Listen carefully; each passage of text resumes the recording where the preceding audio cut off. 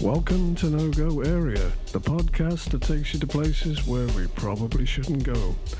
And you never know, it might just get dirty. Hello. How are you doing, mate? I'm alright, thank you. Yeah, how are you?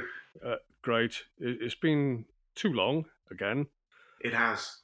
But, well, I mean, we've been pretty busy all over the place, and Yeah. I think that's the first thing we're going to get into, really, isn't it? Yeah. So, musically busy, amongst other Yeah. things. Yeah, both of us. I mean, gigs. Gigs. What are those? Been a They're while. fun, but they're tiring. I need to get match fit again, I think. For gigs. Yeah, I totally agree. I've absolutely lost my stamina, Yeah, I'll see you. and I've suddenly realised how heavy some of my guitars are. I mean, I know they're not as heavy as a bass, but No, but still, yeah. yeah. Well, that brings me on to my bass. Your Because, bass? I mean, I know we've talked about it off air, but essentially the one that I'd ordered back in May just never came. No. I kept pushing the delivery date back, and it was going to be this month. And I thought, well, I can't wait, because I'd agreed to do a gig on bass with a reduced lineup of my own band, where they ditched the guitarist, i.e. me, and then the bass player couldn't do it, and you weren't available. No. So I had a mad panic on then actually acquiring a bass and a bass amp, and learning 21 numbers in less than a week. So that was pretty stressful. I don't envy you, and that's like my job. Yeah, I know. Well, I mean, you imagine if I said to you, right, you know all those numbers on bass, but you've got less than a week now to learn them all on guitar, and you've got to get the bass lines out of your head, right? Yeah, It's absolutely just impossible for me. Oh, it's really, really nightmarish. But I can't play more than one string at a time anyway. Right.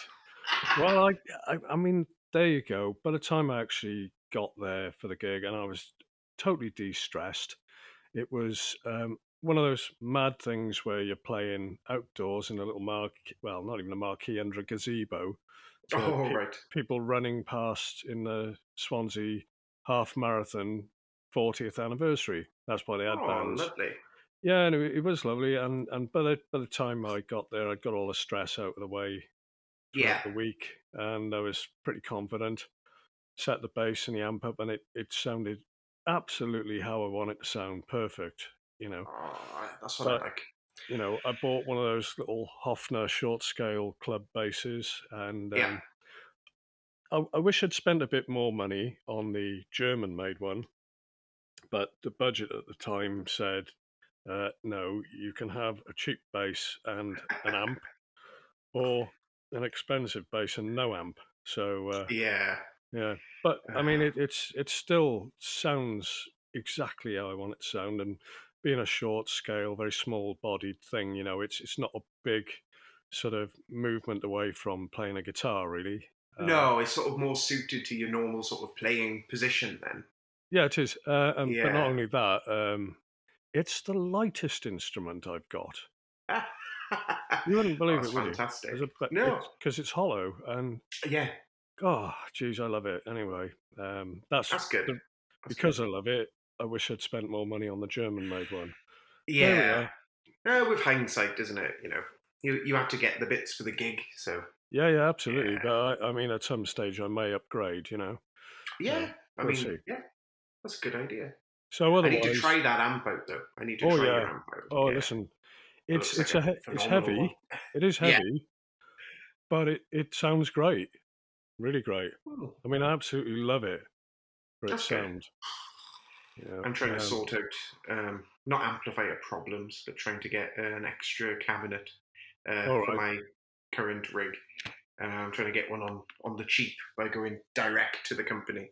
Right, and sorting some deal out. It's not going very well so far. Yeah, okay, all right. But do they deal?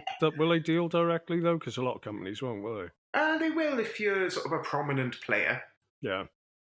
Which that's why I've had no luck then. Yeah. Yeah, I'm trying. So sort of musically sort of connected. Yeah. I've sort of upped my game playing wise, and by playing with as many different people and a lot of original artists. My bass company, who I play for, Overwater Basses, they've made me a featured artist on their roster. That helps, doesn't it? Oh yes, Yeah. yeah. Yeah. I'm up there with the likes of, do you know Scott'sBassLessons.com? Yeah. Yeah. I know the guy. Yeah, Yeah. Yeah. with him, Nick Kershaw's bass player, All right. Okay. which Yeah. is awesome.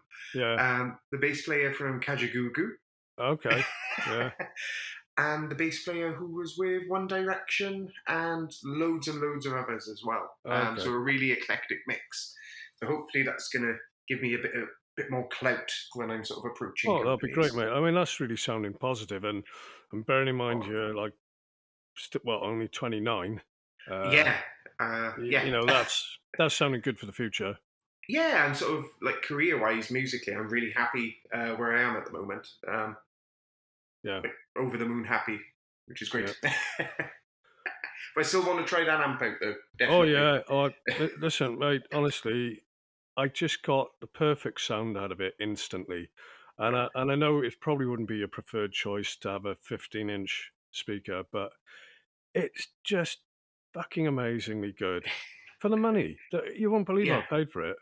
No. You know, because they were Oh, doing a deal. Actually, they were doing a deal on the 2x10 cab, yeah. well, combo, and I thought, oh, that's a bit of a bugger. I really would have wanted a 15. And when it arrived, it was a 15. And they weren't doing deal on those ones, so Oh well, yeah, well. yeah.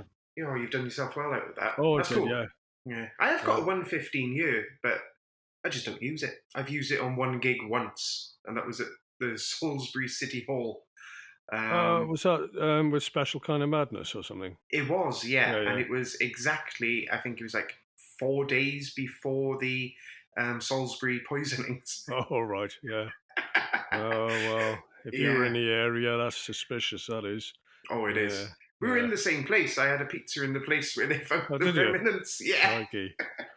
Bloody hell, mate. Dodged a bullet Oh, there, that's for sure. oh, definitely. But yeah, 115s are great. They move a lot of air and they're good for the genre of music that you're playing and that I play predominantly as well. Yeah. Well, of Yeah, course, we played our first gig as the full Navarons lineup with you on dapping on the bass for us that's right. in Weston a couple of weeks ago. Yeah. Uh, I I loved it and I hated it at the same time. Yeah. You know, I didn't like being shoved behind the keyboard player, i.e., No. my ex Joe, um, and next to Shay on the drums. Oh, yeah. Because I knew that he'd be fine on a sound shack, but as soon as we started playing, he'd be twice as loud. And I Yes. just couldn't hear a fucking thing. Not the Oh, monitors were great, but not great it's enough. no, that's understandable. I mean, I was normally on these dep gigs with that band. I'm normally stood next to you, but I was Yeah, on the other side of the stage, which was quite funny actually, because I got to talk to the brass section, which was nice. yeah, that's true. But did you notice as well? I mean, you'd said to me, "Oh, if Shay starts playing too fast or too slow, I can control his speed." Yeah, I don't think you did. I tried. I really tried, but there's only so much you can do. I couldn't get There his really is. attention at all. No, he was Not even sort of in. He slightly. was just in the zone, just Yeah. drumming. That Well, was it. He was either drumming or not drumming. he was in the "I've had 8 pints" zone, actually. Oh God. And it was only Yeah. the other week he was telling me he'd stop drinking before gigs. Yeah. So, but anyway, Uh, he's not a regular drummer. So, no. all being well, the gig we've got tomorrow in Bristol should be Yes. good. Should be a blinder. I'm looking forward to that one. It's a great venue and a great sort of music scene over there. Yes. I've Well, got. Yeah. I've just got y- to go over. I think it's 3 songs on the set. yes, yeah. Oh, well, that's less than me. I need to go through about 23. I just need to Uh, go through madness ones. oh yeah, yeah. Yeah. Oh, they're awkward. They're awkward. An awkward They band. can be, yeah. The worst one for me of those is actually Night Boat to Cairo, but I'm pretty sure I've nailed that on the bass now. Oh, that's good. Yeah, That's good. yeah. So I was gonna say, I've been battling with She Who Must Be Obeyed in the band for 6 months about testing out the PA system, Right. right? Because Oh, it's it hasn't had been any use, has it? No. 18 months, hasn't been used, it's been sat in a garage Oh, where it gets condensation and stuff all through the winter, yeah. right? And we're talking about an expensive piece of equipment. And if it doesn't Yes. work on Saturday, we are fucked, royally fucked, Yeah. right? Now, a few weeks ago, I managed to persuade them to at least let me try out the virtual mixer on a rehearsal that I wasn't playing on, right? Right. So Okay. it was one of these reduced lineup rehearsals. So I took the mixer. It's a virtual mixer, as you know. Or I don't. Maybe you haven't seen it actually. I think I've seen it once. Yeah, that's. Yeah. Well, we've used it maybe 3 times, Oh, right? right. Okay. Since before the pandemic kicked in, and of Yeah. course, I'd fucking forgotten how to use it. Of In fact, course. if I'm really honest, I didn't know how to use it No, because we didn't have the, much time to sort of go through it, really. well, no, as well the bass player that you know that you dep for, our bass player that actually mostly he deps for you really. Um, That's a funny situation. yeah, well he has got a similar mixer, and so he kind of took over on setting this thing up. So Right. I've never really had a good look at it. So I took it to rehearsals, and it just wasn't fucking doing anything. And I was pulling Oh. my hair out, and everybody's looking at me like I'm an absolute fucking dickhead. And I'm trying desperately to download some online manuals because it's all online manuals these Oh, of days, course. right? Yeah. And I've got like 1 bar of 3G and stuff like that. Oh, no. Oh my god, I was so I did manage to get it to work in the end, and like about half an hour from the end of the rehearsal, um, which was a right pain in the ass. So I thought, right, I'm just going to have to do something before this gig this weekend. Yeah. So I struck a deal with Joe's younger son, Nico, Yeah. to give me a hand with it because he's actually helping me do the PA on tomorrow. Oh, that's right. So Yeah. the problem we got is we're doing a PA for the support band as well. Yeah. Now, with these virtual mixers, when you set it up, it's just like a mixer on, say, like you'd have perhaps on I don't know, Like Garage Band that type of or thing, yeah, yeah, yeah, right. Um, but of course, it's all virtual sliders, and it's not quite like GarageBand. If it was just like GarageBand, I'd be in it straight away, no problem. yeah. Of course. But it's got all sorts of effects there, and compressors, and limiters, and Oh gates, god. and EQs, reverbs, you name it. Monitor feeds, and nothing was fucking working, right? Oh no. So anyway, so I'd done a deal with Nico that I'd help him test out his band's PA um, next week Oh. Oh, if he helped me test out mine. So we found a little place, that's a a good deal. room, yeah. Found a room at the back of a gym in Bedwas, and Oh, right. so for 20 quid, we took all the gear up there and had 2.5 hours just setting it up, and nothing fucking worked, right? Oh no. At one point, I was only getting sound out of one side of the PA, and it was really, Oh, really quiet. yeah. Um, and then nothing, and I tried all sorts, and we had two monitors worked, one didn't. Yeah. Like, oh fucking, you're testing cables everywhere, and I Yeah. thought half of the power amp is down. It's 2 amps in Yeah. one, basically, isn't it? Right? Yeah. I thought Yeah. that's it. One side's down. I knew one of those. 385 quid. Oh Right? Same thing. I thought I just don't have this kind of money anymore, no. and nobody in the band will put their hand in their pocket. So Oh, I thought we're fucked. Anyway, yeah. strangely, I think because we've got an anti-feedback unit as well for front of house, Oh, just that's in good. case. somebody decides he's going to wander in front of the speakers with his microphone whilst dancing with the Oh, crowd. yes. I.e. Yeah. that's the singer, Sal. Yeah. So I think possibly one side of that wasn't working right, and all of a sudden it kicked in, and then the whole lot worked, and Oh, then it worked marvelous. consistently. Oh, that's good. And then we've managed to find out how to create a new scene, if is what they call it, for basically another mixer, so that we can run the support band on that, do their sound check, save it, and then as And soon as then they just go on, swipe it's back there. Then and swipe just go back to back and forth. ours, Oh, that's and cool. boom, That's we're cool. back in the room, sort of thing. Oh, that's good. And anyway, we had out of 21 XLR cables, only one of them failed, so that was good too. And That's pretty good. that was the one going to the monitor that didn't seem to be working. Oh, Yeah. okay. But I I need bought to bring one of those tomorrow. please, yeah, please do, because I bought a brand new monitor. Um, Oh. I've been trying to get the band. Oh, Could you try again? Siri's interrupting. Shut up, Siri. So basically, I bought a brand new monitor, powered one, because I'm sick of people pinching mine and leaving Yes. me with nothing. Yeah. I managed to get a Behringer. You can use it as a PA speaker because it is essentially a PA speaker, but you can use it as a Yeah. monitor as well. 12-inch driver with Oh, a okay. high frequency horn. Very nice. 1,000 watts. Jesus Right? Christ. two channels, and you can even plug a USB in there if you want to do karaoke, which I don't. Oh. But 1,000 watts, 160 quid. Oh, you can't go And wrong, it's can you? really compact, Yeah. really compact. So anyway, it was People are, well worth yeah. testing out all that stuff and finding Oh, out how the bloody mixer worked. definitely. Because I literally tomorrow I would have been shitting yellow. Yeah. I don't need that kind of stress. No, of course not. No. So, Oh. yeah. Disaster averted. Oh yeah. In other Yeah. news, mate, our listeners can't see this because we're not on YouTube yet.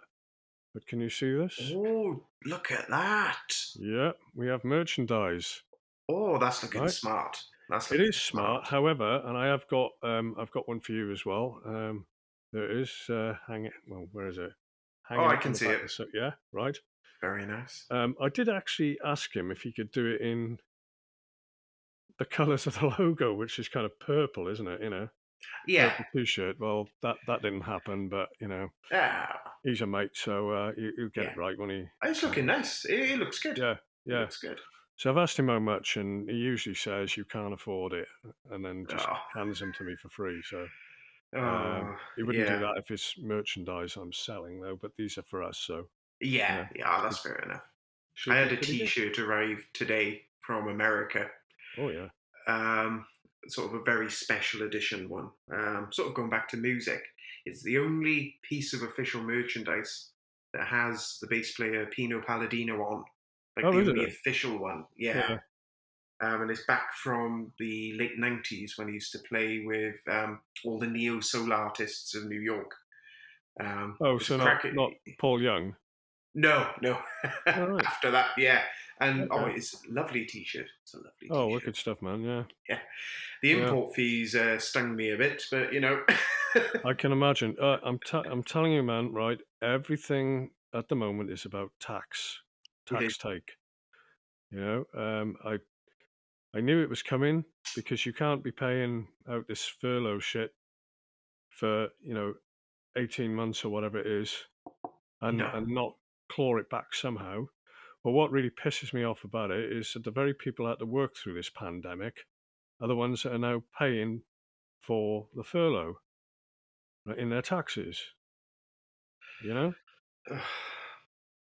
It's yeah. I know. I agree.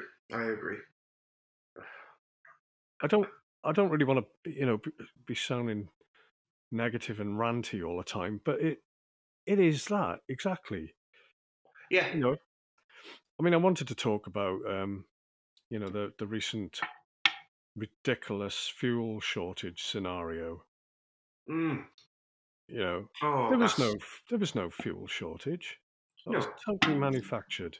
I drove past the place today. $1.43 for diesel. Right. So 143. That's right. So have a think about this, right? And I did briefly work for part of the oil industry, right? So I actually know quite a bit about Was this. it the high paid part or the? No, it was the part where I was driving a forklift truck, right? And doing everything else in the warehouse. I was the only person that did the dirty work, basically. I used to work for a company called Cambrian Oil Distribution, and I sincerely hope they went bust because they were a bunch of absolute cunts. Anyway, right. So this manufactured fuel crisis, because that is entirely what it is. I'm not saying that Boris manufactured it, but I think he did. Okay. I can't prove it. No.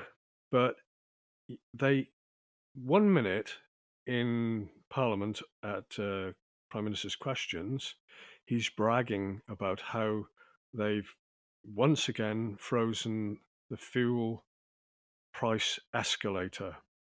Oh, right. All right. So basically, they used to have a system for driving up the fuel price. All right, so that they could claim more tax off it, and but they've frozen it. What happens a week later? Manufactured fuel crisis. Price of fuel shoots up. Who's getting the tax take on it? The fucking government. Of course. Right. And it's pretty rare that the price comes down. I mean, even during the pandemic, when people weren't using their cars or flying or going on boats or whatever that required an engine, the price of oil, right, came down to £0 a barrel. Yes, I but remember the fuel this. price didn't come down. No. All right. No. It's an absolute fucking con. It is. Now, I knew the fuel price would start shooting up because as soon as they created this fake fuel crisis, right, everybody's panic buying. Yeah. The pumps run dry. And then what happens then? You got all the tankers sitting offshore, right? They are sitting offshore and they're waiting for the price of crude to go up. Yeah. All right. And what did the price of crude do? It went up to $80 a barrel. Right. During the pandemic, $0 per barrel. They were giving it away. And they were even paying some people to take it away. I know. Because the cost of storage was more than it was worth. Yeah, exactly. Right. So this is how it works, right, taxation-wise. And the oil industry is the best example that you can possibly use to explain to people how much money your government is making on tax, right? And then you should ask the question, what the fuck are you doing with that tax? Yeah. Right? I want a fucking breakdown. Okay, so here goes. So if you pump oil out of the ground, all right, and then you get say for argument's sake, let's make it easy. Let's say it's $50 a barrel. Yeah. Right? A barrel, what's a barrel? 45 gallons, something like that. Yeah. That's how it used to come in to me. Okay. 45 gallon drum. Yep. So you get your $50. It's all in American dollars, isn't it? Right? Yeah. But that, unless you're Saddam Hussein, and that all goes a bit wrong. It does a bit, yeah. $50 a barrel. Yep. You pay tax on that, corporation tax. Right? Etc. It arrives at the refinery, and the refinery breaks it down into the various different things it wants to break them down into. So you could be, depending on the type of crude, you could be breaking it down into diesel, paraffin, or petrol, aviation fuel, a whole host of different things can be made by refining crude oil. Yes. Okay? Right. Now, they put all that into barrels or tankers, and they sell it, and they pay VAT and tax to the government, corporation tax, right? that goes off to distribution centres. Okay, so like the place I work for. Now we would buy in, say for argument's sake, if you're going to talk barrels, we used to buy tanks of stuff as well, mine. But Yeah. okay, let's start with a tank, right? So I filled a tanker with what used to call gas oil. Right? Oh, That's what we're going yeah. to use for people who live out in the sticks that don't have a main supply, and they use oil for heating the house. Yeah, there's a lot of places up here who've got that. Right. So, you pay in advance generally for that. Yeah. And say for argument's sake, it costs you 500 quid, but you're paying VAT on that, right? So they're breaking down their huge tank into smaller quantities that they're delivering to you, and charging you for delivery and the oil, and you're paying it all in advance and paying VAT, and then you've got other things like, they might break down a 45-gallon drum of what is essentially engine oil and put that into 1-gallon tubs, right? And they'll sell that to petrol stations and stuff, and they pay tax on that, on corporation tax, and then petrol station pays tax on it, VAT, and then they sell it to you, and you pay VAT, and and then like when you get your petrol, you're mostly paying tax on that. Yeah. But of course, the petrol station's taxed on it. Eventually we get down to the tiny little container of sewing machine oil, right? It's a tiny little container. It's like 3-in-1, only it's slightly different colour. All right? Yeah. And you might pay in your hardware store £1.25 for that. But that's a tiny, tiny little bit of oil, maybe 50 millilitres. Yeah. That's come originally from a 50-gallon or 45-gallon drum. Yeah. Of crude. Yeah. The tax take is fucking unbelievable. It is unbelievable. Right? So those, we've manufactured a fuel crisis, and now the super tankers are sitting offshore, and they ain't coming in until you're prepared to pay more for it. And you're going to pay more because you've got a fuel crisis now, right? And of course, that's refined and taxed, and it goes to petrol stations, and you and me pay more for it, and therefore, by association, we pay more tax. That's right. It's completely government manufactured. They fucking knew what they were doing. You know that oil? It hasn't come from the Persian Gulf. It's Brent crude. It's our stuff. Right? Oh, okay. Right. It's our fucking stuff. Totally manufactured by the government. You know the gas crisis? Right? Oh, yeah. We have our own natural gas. Yes. Apart from that, the country who basically drills for oil on the other side of the dividing line down the North Sea is Norway, right? Mostly. Yeah. Okay? They do not use natural gas at all. So they sell it to us. So there's no gas shortage. We can have it whenever we want it. Yeah. But here's the thing, right? This is about Russia. Russia wanted to extend their pipeline into Europe. They wanted to do it by bypassing Ukraine. Because Ukraine would be on our side as Europeans, if you like. Yes. Yeah. They don't want that. They want total control over when they can shut that gas supply off. Yeah. Now, countries like France go, we don't care. We store gas. And what they do, they store the natural gas in old salt mines, right? Oh, right. Okay. It's a great place to do it. Yeah, yeah. It's underground, the temperature's always the same, etc. Yeah. We also store gas in underground salt mines, right? The French have got enough gas stored to last them for 7 years, right? Oh. So, Russia, you want to turn the gas off? Fuck you, mate. We got 7 years to find somewhere else, right? Oh, look, there's Norway, all right? Yeah, exactly. Ain't going to be blackmailed. Britain. Have a guess how long we can manage on our stored gas supplies for? Oh, I don't know.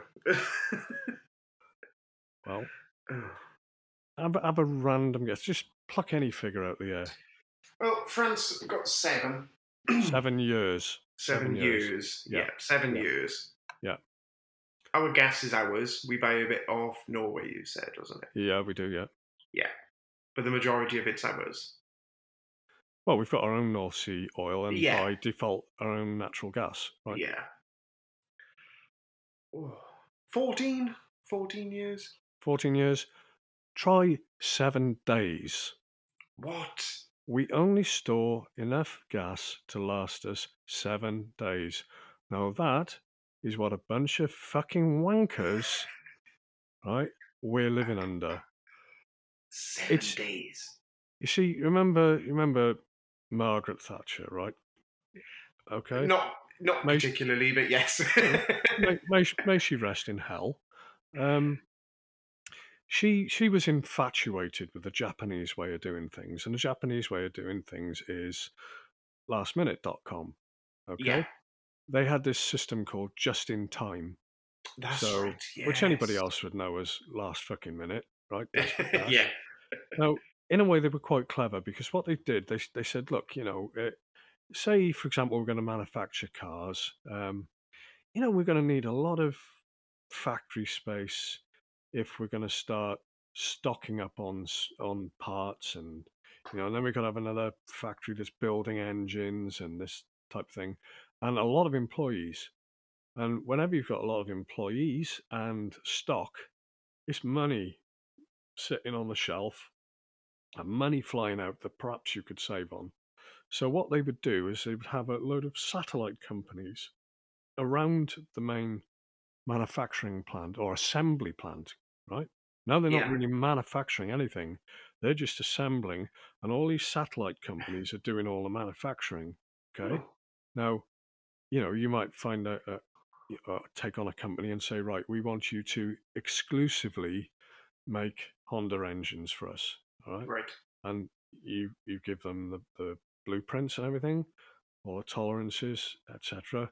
Yeah. And they make the engines, okay? So all you do, you have somebody else does panels and somebody else who stores the paints with the various color codes that you want. Yeah. Wheels, tires, you got somebody making alloys, exhausts, the works. You're not making anything, you're just putting it together. Yeah. And they would literally say, right, this week we've got orders for, I don't know, 1,000 Datsun cherries or whatever. Yeah. And these are the various specs, these are various colors. They would send off those instructions to their satellite companies who never knew what the fuck was going to come through the door in terms of orders. So they had masses of stock, right? But they could supply. I mean, and if they didn't have the stock and they couldn't supply, they'd face penalties, financial penalties, or possibly termination of contract. Okay. Right. So actually, all the stress and the stock is being held, and all that money sitting on shelves is being absorbed by little companies, little satellite companies, right? Yeah. That if they lose that order, they go under the next day, right? Yeah. The main company, no stress, and Thatcher loved that system, just in time. And that's why we have no manufacturing capability ourselves. No. We're just a service country. We assemble, Yeah. All the skills are lost. Because to her, there was no difference between a factory and a country, right? So if you had all your satellite companies, they could be all over Europe, right? Yeah. And they could ship stuff in just in time. Well, that's great if you're at peace with everybody. Yeah. But we're fucking not, because it doesn't matter what anybody says. The EU are clearly pissed off with us, and they can withhold stuff and make things difficult for us. And this is why we end up having supply problems. Sad but true. Sad but true. Yeah. 7 days though. That's yeah. Yeah. So that's ridiculous. Yeah. Now that kind of brings me on to news today of the Drax power station in Selby. Oh, right. Have you ever driven past there? No, I haven't. Right, well, it's a fucking eyesore, to be honest. Oh, God. Right, because it's very flat around there, and there's, so it stands out for miles, and it's pumping shit into the atmosphere left, right, and centre. But it is classed. It's classed as a renewable, a renewables power station. So, not unlike coal or gas, what they're doing is they burn wood pellets. Oh, okay. Yeah. Mostly wood pellets. Okay. Yeah. And what is ridiculous is they also receive hundreds of millions of pounds every year in government subsidies. Oh, marvelous. Right. So they can't be economical. If No. they're receiving those subsidies, then surely, if they didn't, the price of electric would go through the fucking roof from burning these wood pellets. Yeah. Now, the thinking is this is regarded as a zero carbon power station. Right. Now, can you think of any reason how some power station burning wood pellets could be zero carbon? No. No? No. Have a wild stab? I really don't know. I don't know how that would work. Well, the theory is, and this is how absurd that the whole fucking green movement is, right? Right. The theory is that when it pumps out its 14.8 million tons of carbon dioxide every year, Right. that will be future plant food. All right. Right. Okay. Now we know, of course, that that is plant food. Plants, Yeah. need Yeah. carbon Yeah. dioxide and photosynthesis, and they will chuck out the byproduct of oxygen, which is great for us. Yes. But if you put that argument to any tree hugger, right, they'll say you're wrong, you're mad, and you're a danger to society in general and should be shot. So the government's using that very argument when the likes of Boris Johnson and his wife, Princess Nutnut, or whatever they call her, Oh, yeah. Baroness Batshit, as I prefer to call her, they're constantly on this fucking green agenda all the time. Yeah. And depending on what they want to sell you, either carbon dioxide's great for plants or it's killing everybody and plants. Yeah. They keep flip-flopping on what this is. Yeah. So, the thing is, they're burning these wood pellets and saying, oh, this, it's, the thing is, you see, it's future food for growing trees, right? So Yeah. the growing trees will be replaced thanks to the burning of wood pellets, right, from previous trees. They've been cut down, yeah. Except that it takes like at least 30 years to grow these trees to maturity. Oh, of course, yeah. So you're going to pump out 14.8 million tons of carbon dioxide for at least 30 years before that can actually really be classed as carbon zero, carbon neutral. Yeah. It's bullshit. In anybody's language, it's bullshit. The timing on it just doesn't fit. Yes, no. At all. Yeah, it just doesn't work. But here you are, right? Yeah. How would you... We're saying in a ranking of, say, 1 to 10 of the power stations in Britain include, say, nuclear, coal, gas, you name it, oil-fired. Where would that rank in the top 10 for pollution? Well, it depends on what they're classing as pollution on that day, really. If it is, Well, I mean, annually then. Oh, annually? Yeah. Oh, I think it's got to be up there, isn't it? It's got to be up there. Right it's up number there. fucking one. It's number one. It's the biggest polluter of any power station in Britain. It's the third worst polluter in the whole of Europe. Oh, I mean, 1 minute it's pollution, the next minute it's plant food. So they need to make their mind up on that before they put it on the list. No, they're just, like I said, it's whatever they just flip-flop. Yeah. It's whatever suits them on the day. Yeah. And it's utter bullshit. Now, this is going to link in with something else here, right? Right. And one of your favourite topics, no.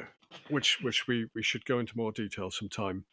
Now, I noticed as well today another news story where there's a company who is making a huge ship that's something like I think it's something like, oh gosh, I don't know, 200 meters long, Oh, okay. 40 wide, and it's Right. got 80-foot tall sails, something like 5 of them.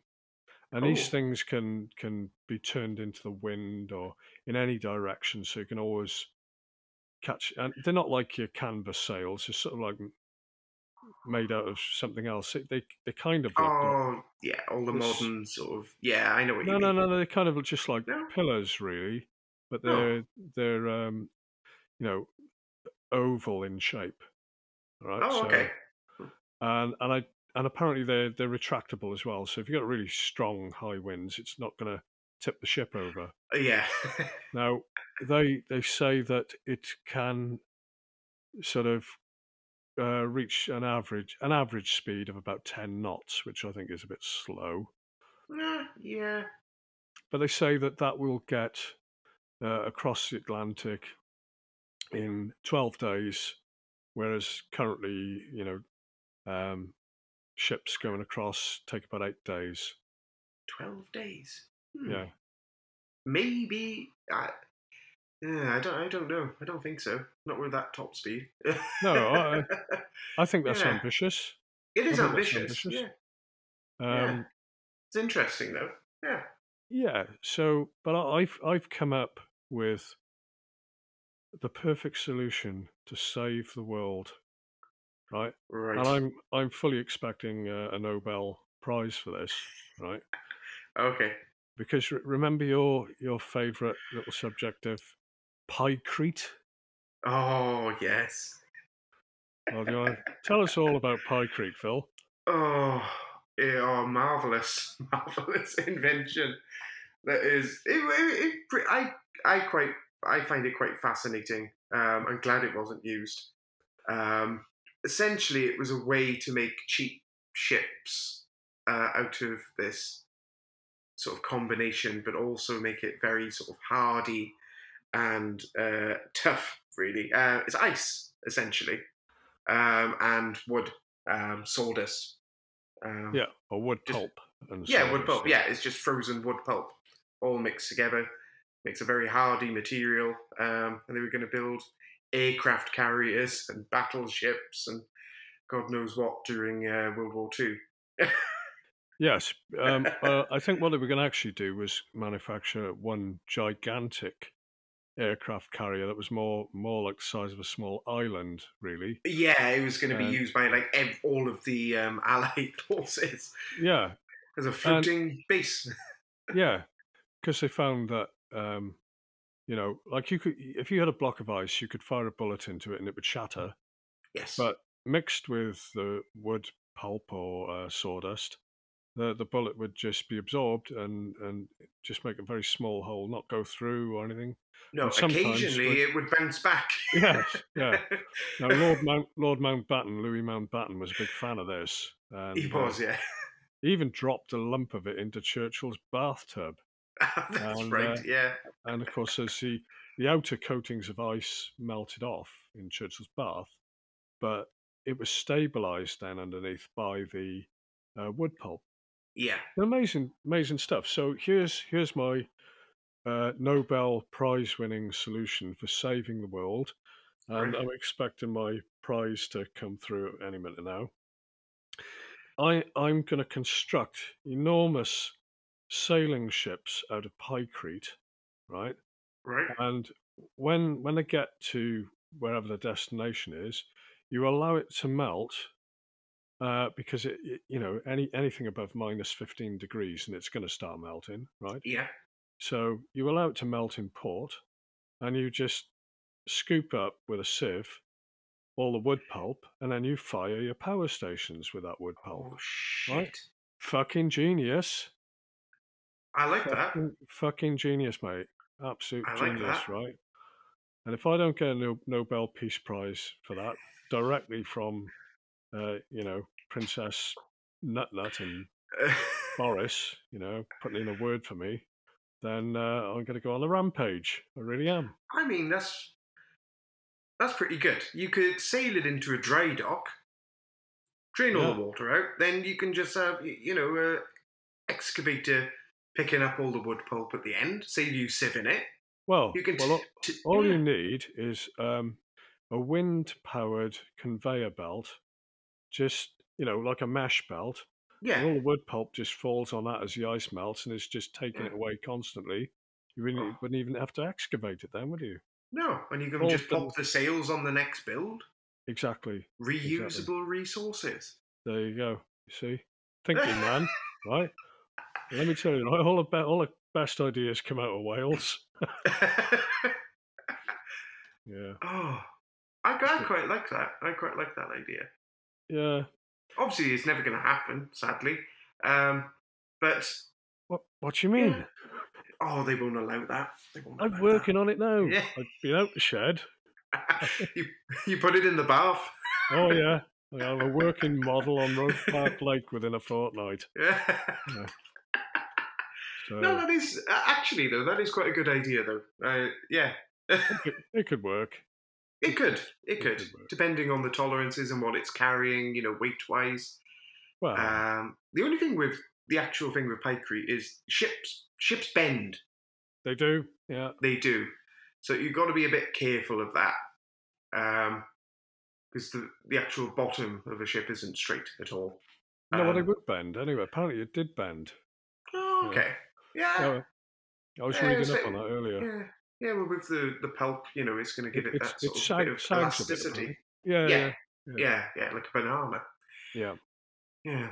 So there we are. That's that's me saving the world yet again this fucking week. If you want a captain, I'm in. All right. I'll tell you what, this saving the world shit is quite tiring. It really is. Oh, of course it is. Yeah. So, I mean, you deserve a break from that, though. I think so. Yes. Yeah. So, right, I was going to mention that I am no longer on the shelf. No longer on the shelf? No longer on the shelf. Oh! No, I am not going to be this Christmas's elf on the shelf. I am a taken man. And I'm that's good. Very pleased about that. That's nice to hear. How it came about was it wasn't Facebook dating. And yes, it is a woman, or she is a woman. I've definitely checked. Well, it's somebody I've known for a while. I mean, you know her, and I was out with my mate one, Sullivan, my mate Sullivan, one night. Yeah. With his missus. His missus is great because she doesn't drink, and so she always becomes a designated driver, but they picked me up so I could get pissed as well. Oh, that's nice. We went out for a meal at a Greek place, and basically they were saying to me, "Oh, why didn't you go and ask out Helen, the hairdresser? And she's lovely." And I said, "No, she's absolutely gorgeous. I mean, back in the day, way out of my league." Whereas now, I just consider everyone to be out of my league. I might get lucky. Who knows? But I've got nothing to offer other than me. I don't, pardon me burping, but I'm drinking Doom Bar. Anyway, so I was saying, look, I've given away everything. I've given away a house, all my money, everything. I've got nothing. All I've got is me. And if that's okay for you, then great. Let's, So, but I kept going on about Helen. And I said, look, she's lovely and all that, but I don't really know her, and I'm really shit at dating. And there's a bloke lurking in the background. Right? Is he an ex? What, I don't know, and I just don't want to be having to find out. No. Because I've seen him. I wouldn't be afraid of him. He's bigger than me, and he's bald guys, and he looks menacing, but that wouldn't frighten me at all. It's just I don't want the shit. I just don't want that exactly. shit. You just want a hassle-free life. Of course I do. No, I mean she's got dogs. She loves her dogs and stuff. Well, I love dogs as well, but I like to give them back. You know, I mean, they are wonderful creatures. Dogs, Yeah.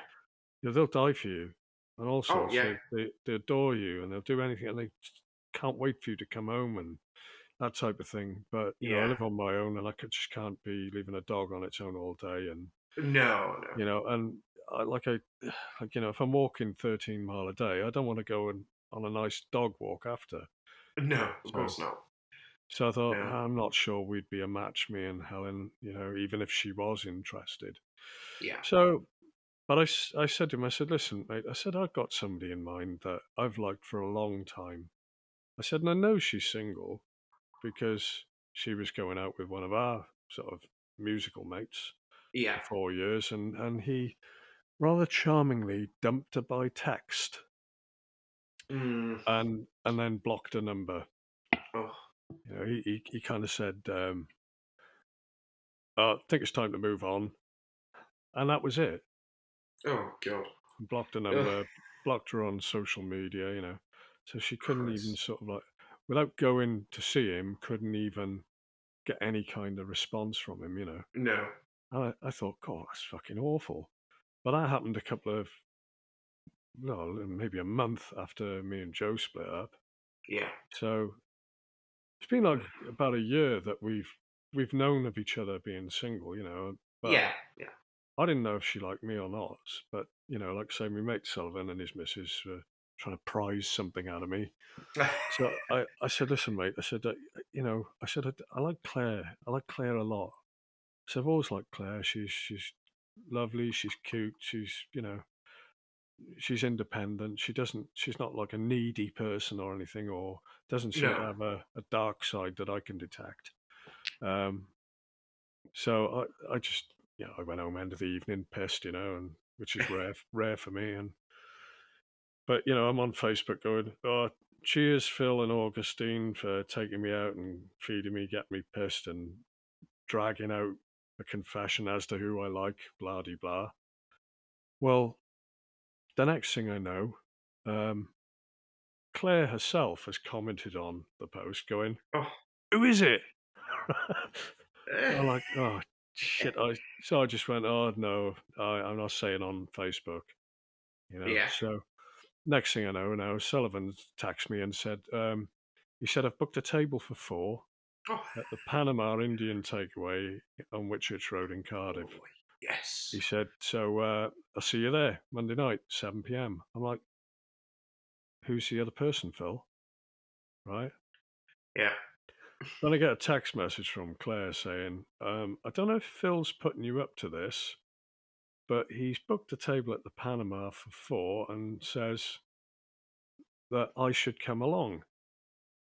So I just went, "Well, he's not putting you up to anything." I said it was you I was talking about on Facebook. Oh. She goes, "Yeah, but was that just because you were drunk?" And I went, "No." I said that was before I was drunk. So I got drunk after that.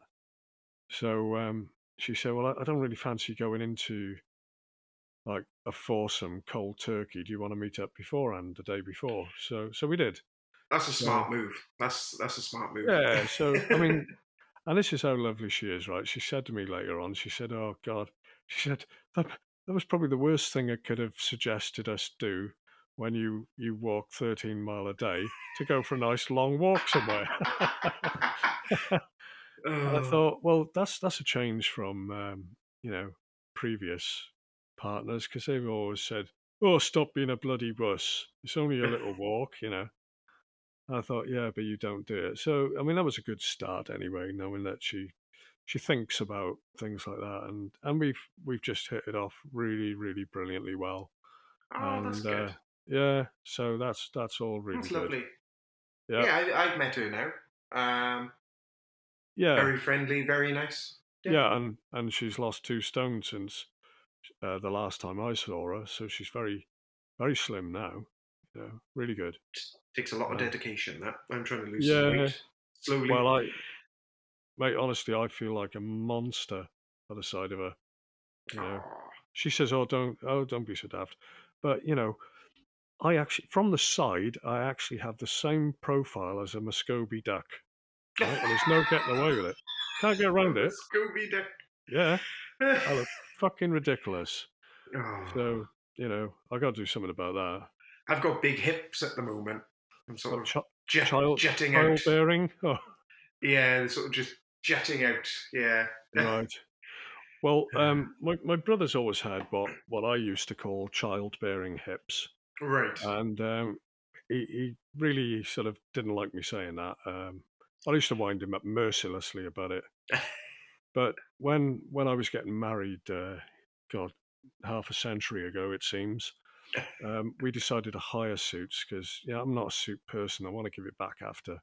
Yeah. So I'd arranged to go for some suit fittings, and it didn't matter what size trousers they gave him. He just couldn't get them up over his hips, right? And or he'd have this massive sort of waistband that. Yeah. So the and it was one of the guys serving us was a typical suits you, sir type, Yeah. And he just said to my brother, he said, "Well, you have what we call in the business, sir, childbearing hips." Right? I was on the floor dying, and my brother's adamant to this day that I'd briefed this guy in advance, but I absolutely hadn't. I hadn't said a word to him, So, so there we go. Happy days. Not single anymore. It's all good, and I feel alive again. That's good. Not desperately sort of lonely and sad. Yeah. But I'm glad I didn't just sort of. Yeah, I mean, we could have got together a year ago, but it just kind of wasn't. I don't know. You see, this is the thing, right? Me and Joe split up. Joe switched her emotions off that day. Right. Wazzo obviously did the same thing with Claire because he just texted her and said, I think it's time to move on. Yeah. Right? Very cold. Now, Claire said to me, well, why didn't we just get together a year ago? We've wasted a year. And I said, well, the reason is because you give a fuck about other people's feelings, and so do I. I said, for example, Wazzo sees you now with me, Joe sees you with me, blah, blah, blah. Are they going to get upset? No, they're not. They fucking don't care. I said, but we cared, and that's why we didn't just sort of say, hey, why don't we go out together? Yeah. Crazy but true. Yeah. So, anyway, just before I became happy again, I upset a load of people on Facebook again. Oh no! And yeah, what have you done? Well, you see, on Facebook, you kind of get targeted with adverts, trying to get money off you for something, right? Yes. And for some reason, I don't know what it is, because I mean, that as soon as you've got Facebook open, or certainly Messenger, they're listening to anything you say through the microphone. Oh yeah, without a doubt. Right. Okay. So I was suddenly getting lots of adverts for cancer charities and stuff like that. Right. Now, maybe I mentioned to me mate on the phone one day that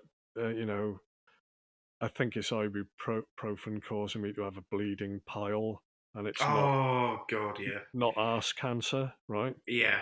So it picks up the word cancer. Next thing I know, I'm getting bombarded with cancer demands for money, not demands, but pressure and all that sort of thing.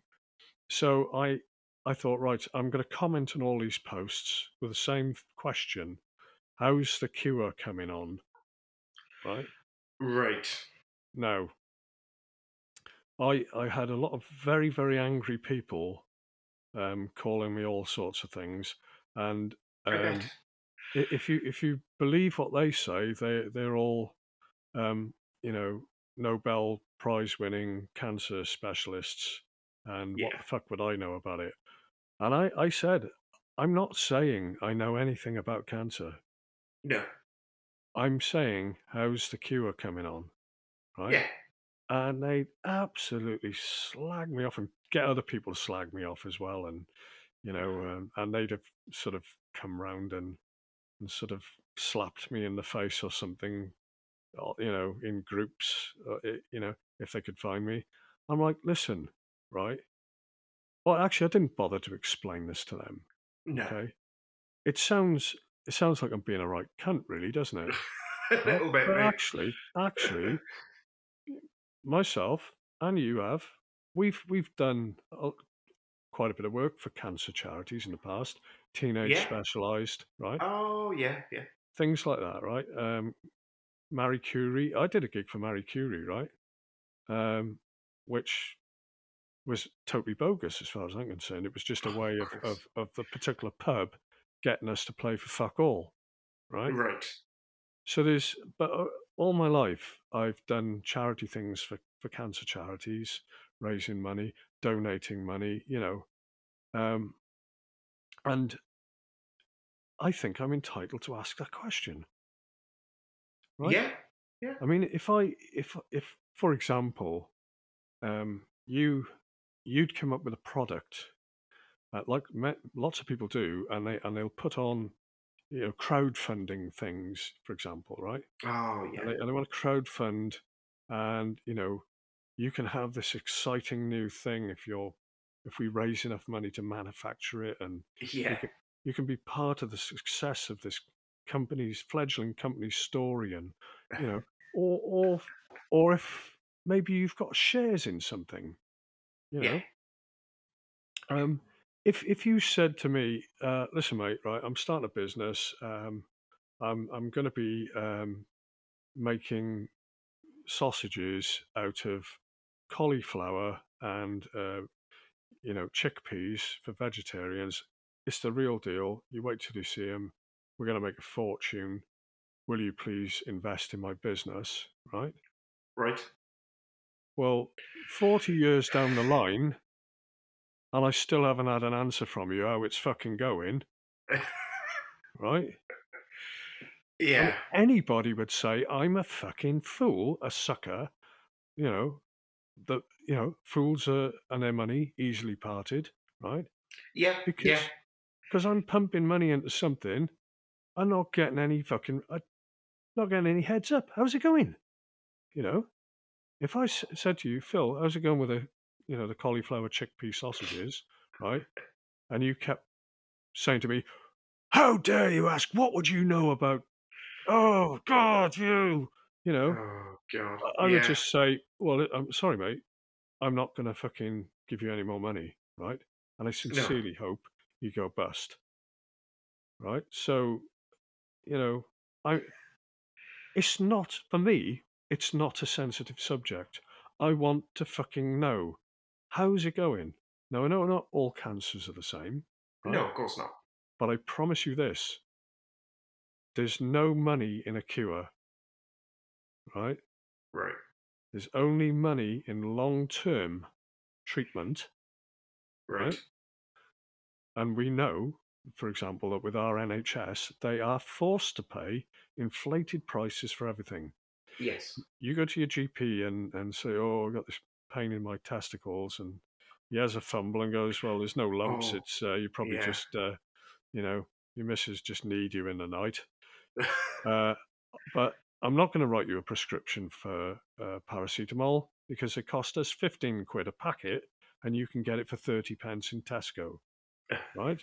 That's how fucking outrageously wrong the whole healthcare system is, right? Yeah. The money is in the treatment, not in the cure. And that's why you will never get an answer to how is the cure coming on. Okay.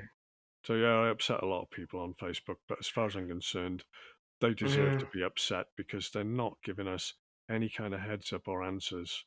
No. I understand your point there. I do understand your point. Yeah. I mean, it's delicate. You've got to have Oh, of balls course it to do is. this. You've got to Oh, have balls to absolutely. do this. Most people will never, ever, ever because they think, "Ooh, that's a bit of sensitive subject," and "Oh, Yeah. what are people going to think of me?" I don't fucking care. I No. want people who have cancer to be cured. Of It's as course. simple as that, Yeah. you Yeah. know. So actually, I feel like I'm doing the right thing by saying, "Tell me, what have you fucking done with all that money? Yeah. Right. Which brings me on to the next subject. Right. Pretty Patel. Oh God. Now, to be fair, from the neck up, good-looking girl. Right. Okay. Really not sure what's happening neck down, but it's not good. It's not good. But that's not what I'm going to be talking about, really. No. I mean, people come in various shapes and sizes, and she certainly does. So, Yes. on the news today, Sky News are making a big thing of this. I'm not really Oh, sure why okay. they suddenly started doing it, but talking about the migrants again coming over from France. Right. Now, that's a little bit of a sensitive subject, for naval people like Yes. like yourself, Yes. and it's a sensitive subject all round because you mention it and you're a fucking racist, right? Yeah, or you're the complete opposite and you want everyone to come over here and Oh yeah, you're a yeah. Marxist, Yeah, that's exactly. Yeah. Yeah, look, that fucking Jeremy Corbyn, fucking terrorist sympathiser. Look at them all coming over here. Every one of them fighting age male. Not one of them is a fucking child. Yeah, oh, mate, yeah. I love the term fighting age male. Yes. It's ridiculous. It is really, isn't it? Yeah. So, yeah, Sky News making a big thing of it today. And Right. they've actually got somebody stood on the beach in France filming the No. boats leaving. Oh. And yeah, but here's the thing, mate, right? They're actually filming the boats leaving and then swinging the camera around at the police on the beach. They're just watching it all happen. Oh, okay. And the police are dressed in body armor, Yes. but stood round chatting. They're not doing anything. Mm. Now that's going to rile up everybody back here in Blighty, right? Yeah. Because Priti Patel gave the French an extra 54 million taxpayers' pounds to stop that happening. Yeah. Right. So, what excuse can they possibly have for just standing around on the beach and doing nothing? Do you know what their excuse was? No. We was outnumbered. Okay. Outnumbered by the migrants. The migrants, right, desperately trying to get on a dinghy, were not dressed in riot gear with batons and all the other paraphernalia that comes with a riot type policeman. No. They were no threat at all. No. But this is the thing, right? They pushed this dinghy into the sea. Now it's a big one. There's 40 people on it, right? Oh, right. Okay. And they took a bit of time to start the outboard. Yeah. And then, the guys who've pushed it out there and started the engine, they wade back to shore to get the next lot. Oh. Because there's another load on the beach waiting. You can see them. It's all Yeah. on film. Right? So, you know what I said on the last podcast, I think it was, somebody is doing a fucking roaring trade in dinghies and outboard motors. Yeah. They fucking are. And you're not talking about, an outboard motor made in Kazakhstan. No, right? no. They're Honda engines. Yamaha, Evinrude, I think, all that type of thing. These are Yeah. quality outboards. So what are the French doing with that 54 million? Well, I know what people might think, because in the same report, they say, well, these migrants are paying something like 1,000 euros to get across the channel. Yeah. Well, mate, I'm not being funny, but I couldn't raise 1,000 euros right now, and I'm fucking working. Yeah. Right? So where are they getting the money from? Now, your typical, these bastards coming over here type, right? They're going to think the French are giving them the money out of the 54 million we sent them. Yeah. Right? Or buying the boats directly for them. Yes. And Jesus, something's got to be done. I came up with a solution last time, didn't I? Right? Just get them over on the ferry, check them, everything. Yeah, do it properly and safe. Yeah, because what they're doing here, they bring them on shore, they put them in a tent, right? Whilst they're going through a bit of paperwork. Well, it's not hard to get out of a tent and run for the hills, is it? No, of course not. No. You know, I mean, it's absolutely stupid. Just do it properly. We're obliged to take a certain number of, migrants And asylum seekers, yeah, of asylum course, yeah. seekers every year. Like you said last time, do it properly, do it safe. Yeah, exactly. It'd be great if the whole world worked like that. Nobody should have to drown in the fucking channel after having had to pay €1,000 for the privilege. No, exactly. Well, going back to the French, police standing around. I mean, I don't know your feelings on it, but I wouldn't like to get in the way of a man and his, new future life, or providing for his family in a different country. I wouldn't want to be I'm not saying everyone's violent or anything, but that's not something that I could do and get in the way of. No, but they're paid. They're paid to do it, mate. They are. Yes. Right, it's a different thing. Oh, of course, yeah. They're paid to do it. Yeah, I still, even if I was paid to do it, I still wouldn't like doing it. But yeah. No, but then you wouldn't choose to do that job. I wouldn't. Right?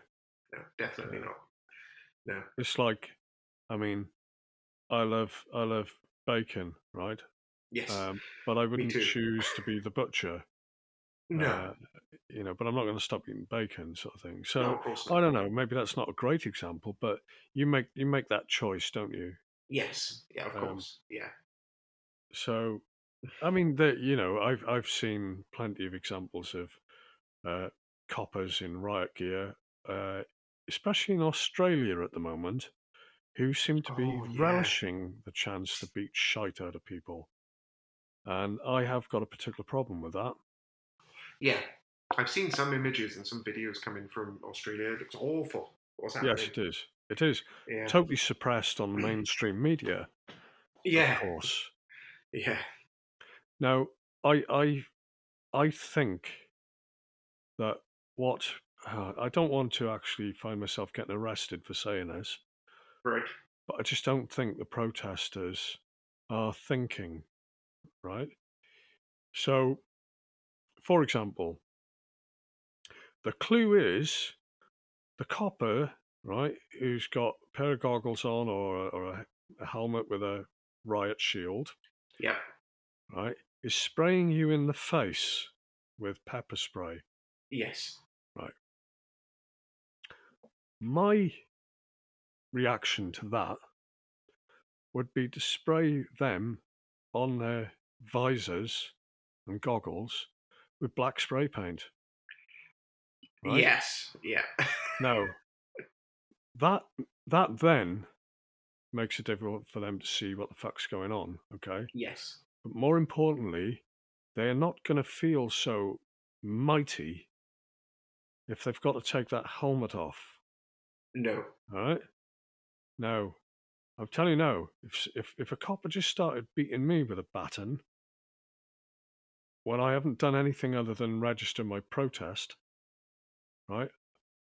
God help me, I wouldn't hold back. No. I would not fucking hold back. No. And, I've spotted quite a few veterans talking about stuff on Twitter like this. I think, guys, you know exactly what tactics the police will use. You know exactly where they're going to hit you with those batons. It's generally not the head. No. It'll be on elbows, shoulders, back knees, of the knee, ankles, back of the knees, yeah, back of the knees. It's to incapacitate and stop or slow you down. Yeah. You can, to some degree, protect yourself against that kind of thing. Yes, you can. But the other thing I find really strange is you look at the line of coppers in a riot squad, right? Now, I personally, I would have a group of people in facing them that grabs some of the coppers in the middle and pulls them in, pull them into you, right? Yeah. The rest will go in batons flying, and then you just outflank them on both sides. You're through. You're through. It's a thin blue line. Yeah. And I'm not seeing strategy. I'm not seeing any strategy from these protesters. No. I mean, because I'm not saying pull him into you and beat shit out of him. That's No, what it's I just think you're going to moving. do. Yeah. But Sort without of actually, distraction, isn't it? without actually assaulting anybody, you can get past them. Yeah. And once you're past them, Unfortunately, yeah. you know, Unfortunately, though, in the eyes of the law, and actually doing that to a police officer, I think just grabbing them would constitute assault. Sadly. well, but in the sense of the written law. But you could. Well, actually, I've been accused. I was actually. I had to go to a police station once on a charge of assault, and I'll explain that in a minute. Oh, It was the most ridiculous thing ever. So assault can be, um, you know, one of those crimes where anything fits the bill, right? yes. Oh, of course. Yeah. Yeah. But if you're doing it in self-defense because somebody's already swung a baton at you, that's Yeah. self-defense, right? Yeah. Now that's the thing about strategy. The point you brought up is perfectly valid, easily counteracted. Okay, Yes. but unless you have that discussion, Oh, of course. Yeah. yeah, Yeah. right. So I would never advocate violence against the police, right? No, of course not. All right. So once upon a time, I was driving my cash van down Fleet Street, right? Right. And in front of us, a bag of cement fell off the back of a flatbed truck, Right. burst on the floor. I drove over it, right? Oh God. Cement dust went everywhere. Yeah. But I'm driving a cash van. I cannot stop. No. No, of As course far not. as I'm concerned, that may have been a way of making us stop Yes. long enough for us to be attacked, right? Yeah. Okay, so anyway, I drove on and I got to the destination on Fleet Street where we were collecting cash from.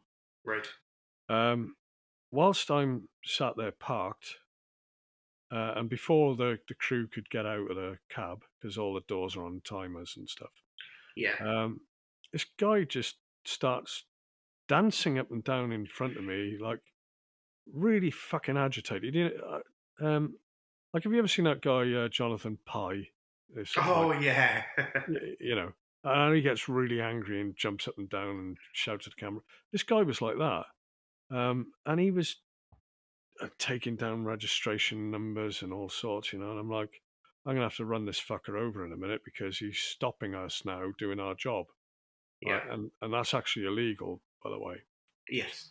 To stop a cash van. So anyway, he eventually went off once he'd taken down enough details. And I didn't know what the fuck to make of it really, but I thought something's going to go down here, Yeah. Well, anyway, got back to the office at the end of the day, and the guys, controllers as they call them, said to me, "You've got to go to the police station. You're being charged with assault." I went, "What?" And apparently, I'd covered this guy in cement dust and ruined his suit, right? Oh. And now I've got to get this right, but remember the bill? Yes, I remember the bill. What was the name of the police station there? Sunhill, yeah, that right. was it. Well, the real police station is on Snow Hill. Oh, okay. Okay. And they told me, "Oh, you got to go to Snow Hill police station." Now, I'd watched the bill maybe once. Yeah. I thought, they're taking the piss out of me here. They're winding me up, so I didn't go. Right. So I went in the next day, and they said, they're going to arrest you if you don't fucking go. So I thought, I don't want I don't want that. So I duly found a place and went there. And so a young sort of, I think he might have been a sergeant, I can't remember now. He said to me, "You'll come into the interview room," and sat down, and he said, "Right," he said, you could potentially be charged with assault here because of this incident. And he explained it to me, and he said that this guy said that I was laughing in his face, right? So I said, "Well, look, can I kind of explain to you my side of the story?" And I did. And I told him exactly what I've told you. I said, "No, I can see him dancing up and down from the inside of my cab."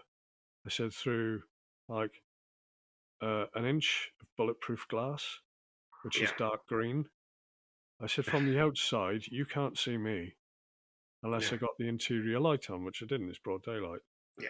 I said, so how can he say we were all laughing at him? Right? Yeah. I said, what we were actually doing is thinking, is this guy trying to hold us up? Are we going to be attacked? Yeah. And I said, and for that reason, I nearly actually took him out with the bull bars. Right? Unfortunately, off he went. Yeah. So I said, to be honest with you, mate, I said, we drove through a bag of cement that fell off a flatbed. I said, that can sometimes, something like that could have been a way of stopping us. Yeah. Right? I said, then he turns up. I said, I just think he's a nutter. I said, he was wearing what I would describe as, a royal blue suit. Oh, I said, I didn't see any cement dust on it. Thinking about it, I said, if he was covered in dust, I would probably would have gone, oh shit, Yeah. we did that, and I'd pay for his dry cleaning. I said, in fact, I will pay for his dry cleaning if that's what he wants. I said, but how have I assaulted him? And they went, oh, you'd be surprised. That can be classed as assault. Oh God. So I said this. I said, if he wants me done for assault like that, I said he's a nutter. And the cop said to me, he said, I think you're right. I think he is a nutter. He said, I'm not taking any action. Yeah. And that was the end of that. So yeah, actually, you can get yourself into some serious shit without doing anything and be charged with something like that. That is very true. Yeah. Oh. So anyway, I think we've actually got a Nazi to talk about this week, haven't we? We have, yes. It's been a while since the last one. It's been a while, but I think we should. We'll have a break there, Phil, because once again I've got cramp everywhere. So I need to walk around for a bit. I'm getting old now, and we'll come back and tell you all about it. Yeah.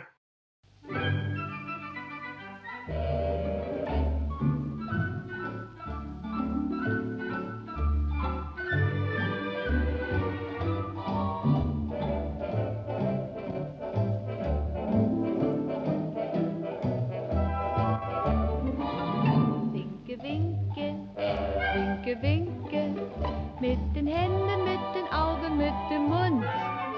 Winke, winke, winke, winke, denn zum Winken gibt es immer einen Grund. Geh an Frauen nie vorüber, ohne einen zarten Wink mit einem Blick. Und dich führt ein kleines, zartes, ganz diskretes und apartes Winke, winke ins Glück.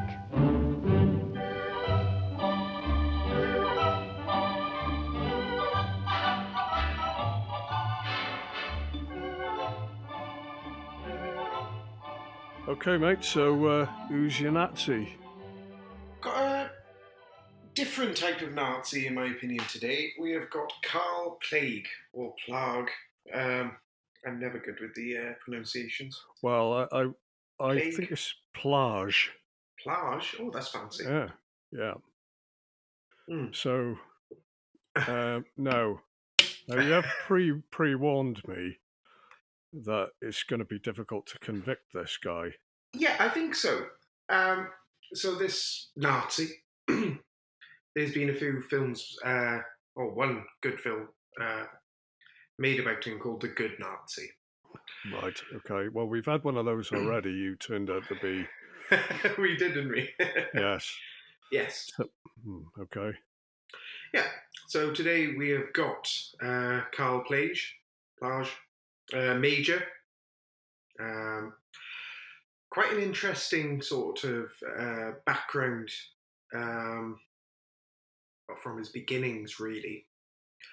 So he was an actual officer, so he was a major during the Second World War. Not affiliated with sort of the higher echelons of the Nazi Party in his military service. Right, okay. But essentially, he was a veteran of World War One, partially disabled, and a civil engineer. So after the war, that was his trade. And he joined the Nazi Party in the early days, 1931. Right. And his idea of joining, allegedly, was to sort of rebuild, sort of build back better, I suppose. Oh dear. From the economic collapse after the war, after the First World War. Yeah. Now, he was a lecturer, sort of in the organisation, but he was dismissed from that position for being unwilling to teach racism and for his opposition to Nazi racist apologies, apparently. Right. I mean, that kind of suggests that he's not really a Nazi, doesn't it? No, it sounds like he signed up to something that sounded good at the time and has changed his mind. Yeah. Which sort of harkens to sort of modern sort of things these days. Yeah.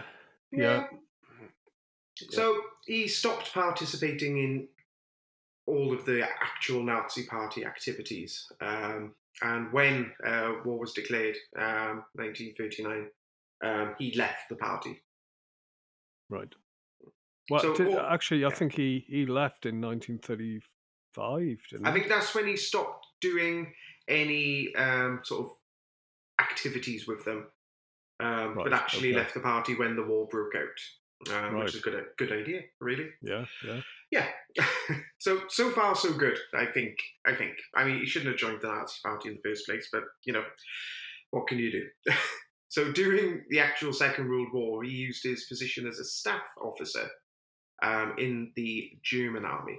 So in the Wehrmacht, not SS, not Gestapo, not any of the sort of Nazi-affiliated sort of sections. So he was part of the general war machine rather than.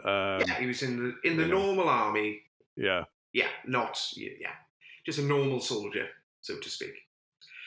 And this is where it gets quite interesting. So, like I said, he used his position as a staff officer to employ and protect Jews in the Vilna ghetto.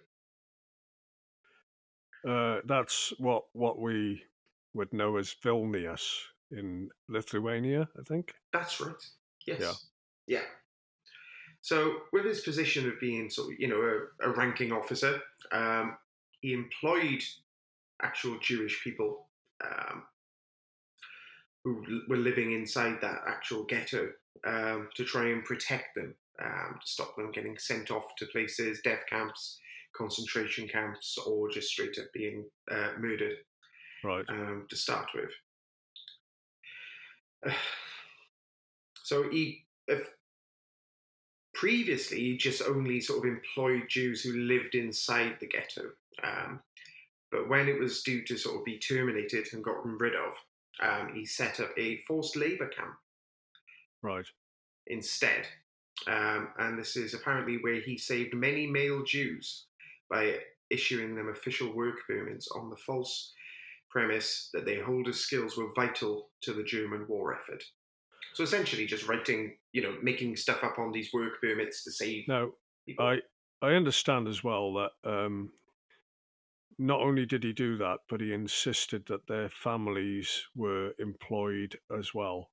Yes. So that they didn't get separated or anything. Exactly, yeah. He put the sort of case forward that if these predominantly male workers' families were still alive, it would make them work harder because they had something, to go back home to after, they completed their work on behalf of the Nazis, essentially.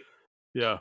Which is a very clever sort of system. I quite like the idea of, using that as a sort of way to sort of get things going and keeping people alive. But bearing in mind they were planning and fully expecting to win the war. Oh, of course. Could you see a future when those people would be released to use those newfound skills they've got? No, never. Right. Okay. Never. So, all right. That's interesting that he said that's what he was doing it for. Yeah, I think it was sort of a way. So the way he explained it to his higher ups was, like a false promise to keep workers working hard, for an eventuality that would, if the Nazis had won the war, that would never have come around anyway. Yeah.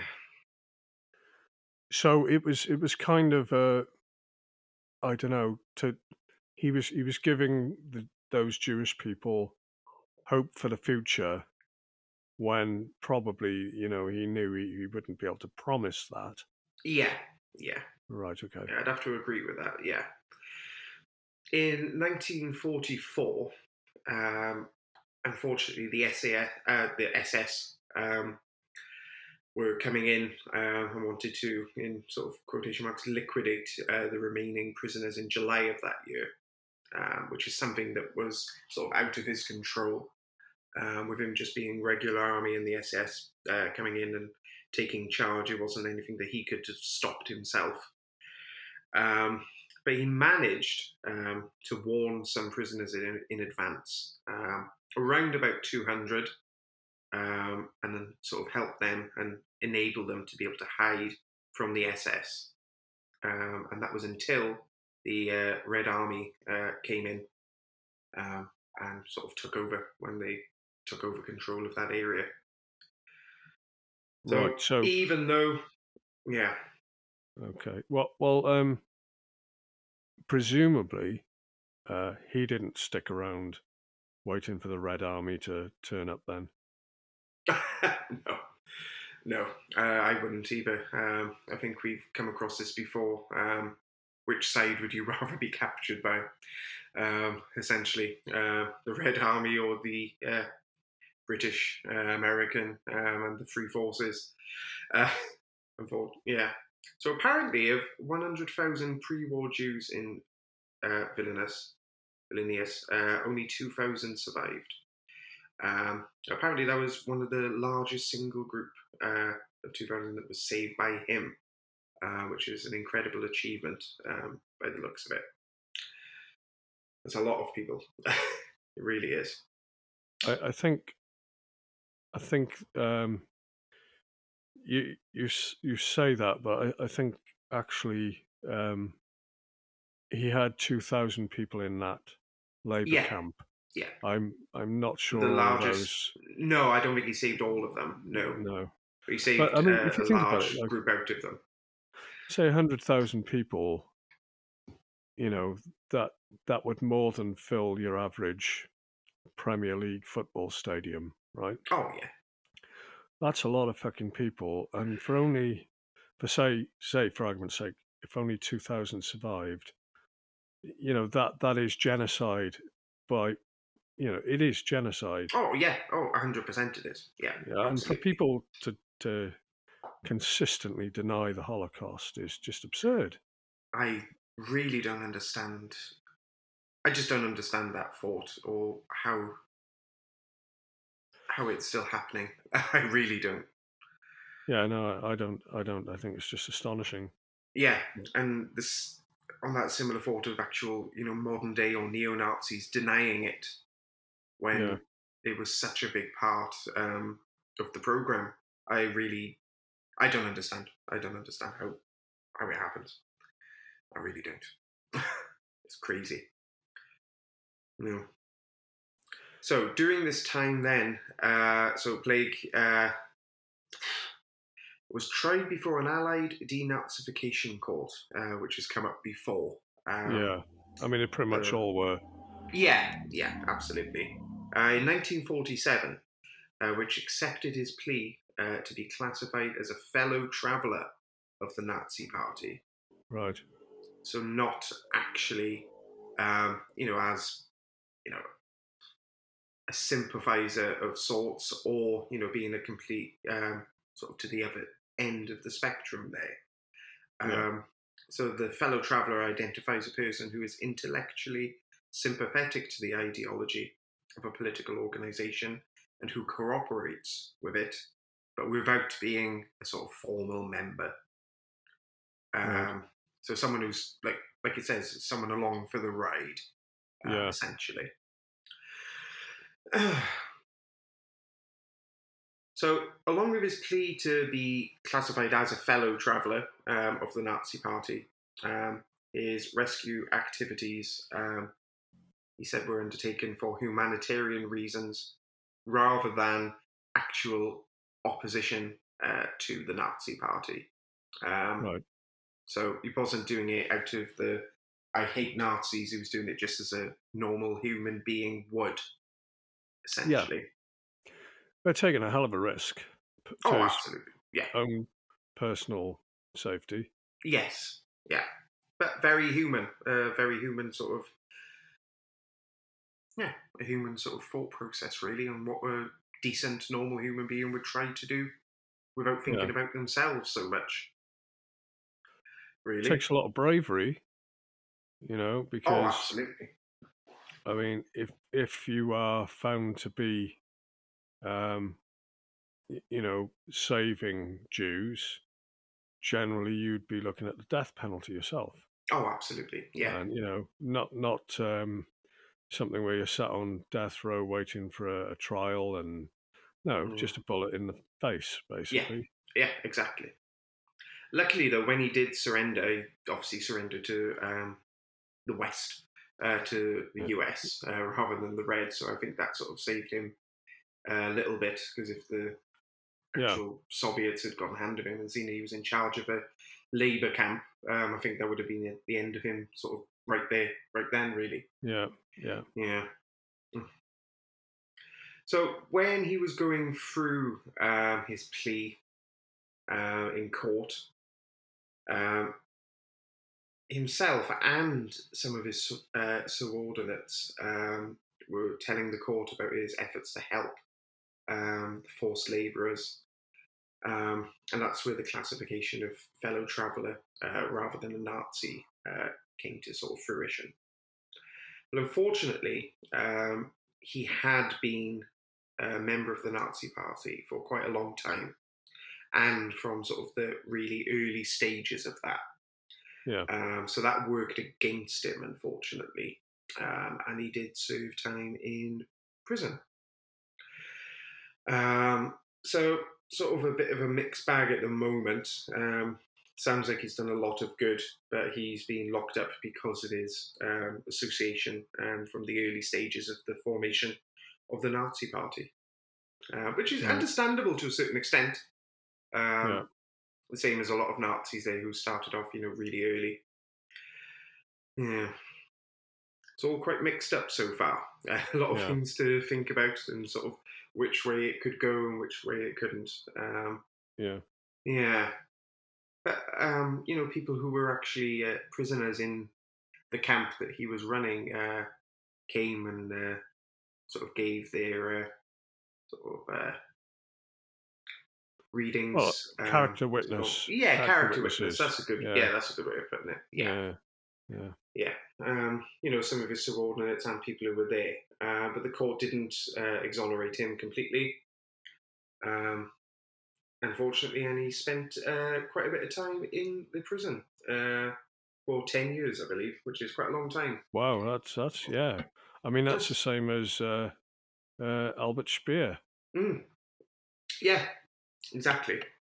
Now, that seems disproportionate, really, because Speer clearly had, the blood of thousands of people on his hands. Yeah. It doesn't add up, really. I can understand with him being the commanding officer of a forced labour camp, but with what good he had done, in trying to rescue people and such, the court really didn't take that into consideration, unfortunately. Right. Yeah. It's a shame. You see, the problem is, we don't have access to those court records. No. Right? So you can't really see what the court said. They may not have even been released yet. No. That's true. Yeah. In which case, a lot of people could be under the wrong impression that he was a good guy. Yeah, that's true. I mean, all we've got are sort of write-ups that were done after the fact by numerous people. No one sort of as close to it, or or getting what was actually said in court at all. That's a very good point. But for 10 years, it doesn't sound good. It really doesn't sound good. I mean, some people can be incredibly convincing in court. Yeah. especially if you've had time to think about it. Like a whole war's worth of time to think about it. Yeah. Yeah. I mean, by 1943 latest, just about everybody knew they were losing. Oh, yeah. Oh, absolutely. Yeah. Now, at that point, I think if it was me, I'd be trying to find a way to make myself look good, really. Yeah, I mean, at that time, a lot of high-ranking officials, had sort of put all their ducks in a row and sort of had their backup plans on what they were going to do. Not excuses, but different testimonies and some even escape plans. Yeah. Which we've heard about before. Of course, yeah. Yeah. So, okay, so I mean, he died not long after being released from prison as well, didn't he? That's right. Yeah. Must have been, what was it, 1957? 57. Yeah, 1957. Do we know what his cause of death was? I don't. I should do, but I don't. I mean, a lot of Nazis after the war died in stupid circumstances. Well, we've had a couple who seem to have had strokes. Yes. But yeah, I mean, suspicious circumstances is always a good one. Oh, I know, and that's just a catch-all for absolutely anything, really. Yeah. I mean, his I don't know. I mean, he died at 59. That's not that old, really. No. No. I mean, during the war, he would have been sort of in his position, looked after.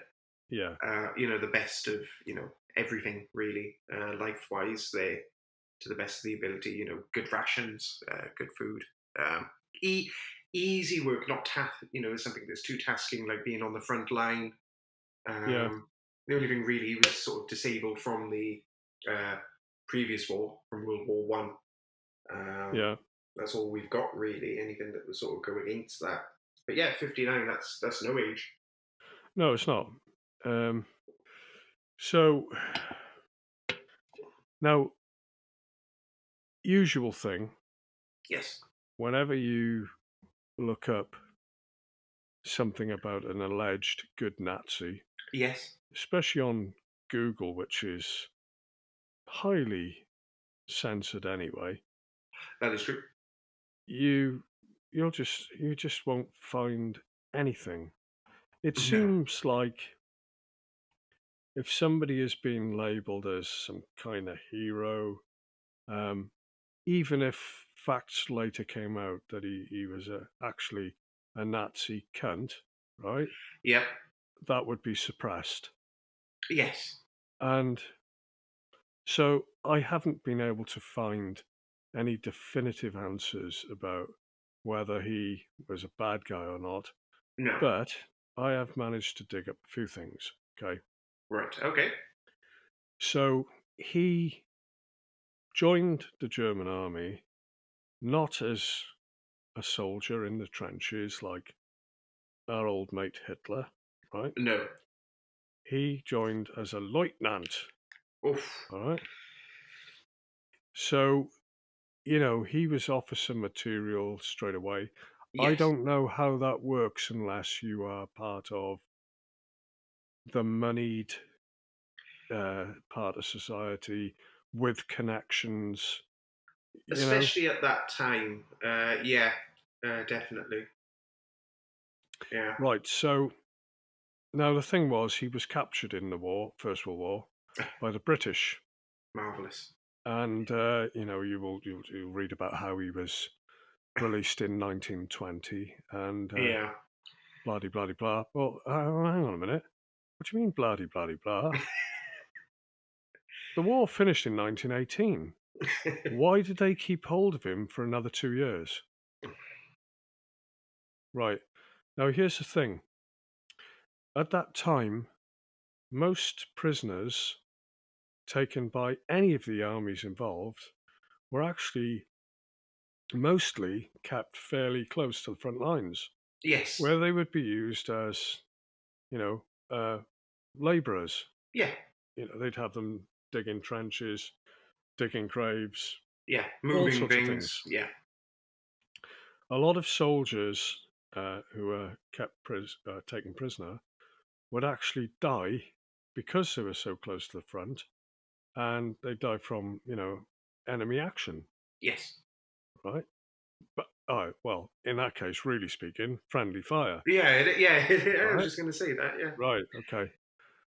Now, in the case of most prisoners that the British kept hold of, something like 93% of them survived. Wow. Now, I think that's remarkable because we're talking about a time when as many people died from disease as died from enemy action. That's right. So yes. If you were taken prisoner by the British, you were fucking lucky. Really lucky. All right? Oh, yes. But I mean, yeah, he did apparently catch polio, and that's what became of his disability. right. So disabled in his left leg. That is true. Yes. But you're talking Lucky. about a time when polio was rife. Yes. My own step-grandfather had got polio. Just it was very sad, actually. And even though he was my step-granddad, I didn't know my actual granddad because he was killed in the Second World War. But I loved him as if he was my grandfather. And he was a great big guy. He was about 6'4". He's from Croydon originally. Absolutely adored my grandmother. But he and his brother, when they were quite little, their mother died. And I think she died in childbirth. Oh. Now, their father couldn't work and look after them at the same time. No. He just couldn't do it. He had nobody else to look after them. So they were put into an orphanage, even though they weren't orphans. And my step-grandfather contracted polio there. And of course, he had to have I think he had a series of operations at some stage to basically break his legs to reset them, so they were straight. But anyway, apparently when his father went to visit, and when he saw how malnourished they were and that they'd got polio, it absolutely broke his heart, and he took them out of there. And it's so sad. But at that time, a lot of people got polio. Yeah. So, it's just unfortunate that Carl Plage was one of them. Yes. But he survived the war. What I think is a bit strange is that he would have been kept prisoner probably in Britain then until 1920.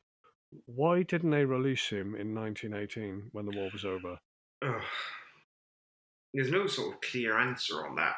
I know there's obviously a lot of sort of faff to do with controlling prisoners of war. I know I've had to do a course on it.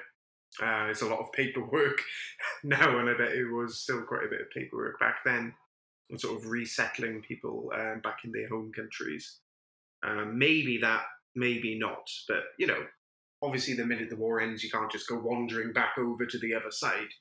But I'm not sure. Well, I don't know. Long time. I don't know how that works. I mean, it costs money to keep people prisoner. Yes. Now, I would say, if I was in charge of keeping people prisoner, the first thing I would do is look at what sort of a threat will this person continue to be if they're released. Yeah. All right. Now, if you're just a village idiot who got called up in the front line, and all you want to do is go back home and continue to be the village idiot. Yeah. You're not posing a threat to anybody. No, of course not. Right? If you've got a wife and kids back home, and you need to support them financially, and that's your only concern, you're no threat to anybody. No. Now, this guy did have a wife back home. He did. And I've seen a picture of her. She was a good-looking girl, you know. I like her name. It's a very pretty name. What's her name? Anke. Oh, right. Okay. Yeah, it's quite a nice name. Yeah. So, you know, he had a wife that he needed to support. And I just can't help but think there was a very, very good reason why they kept hold of him until 1920. Right. Will we find out about it? No, because they didn't keep any fucking records. No. Nothing's. You won't find it on Google. You No. have a look on. You will not find anything about the prisoners that Britain was holding during and after the First World War.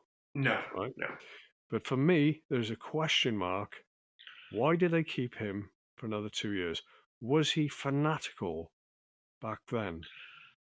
Possibly. Did he continue to pose a threat? One thing that's sort of sticking out now that you've sort of put that to me is after he was released, he started studying chemical engineering. Right.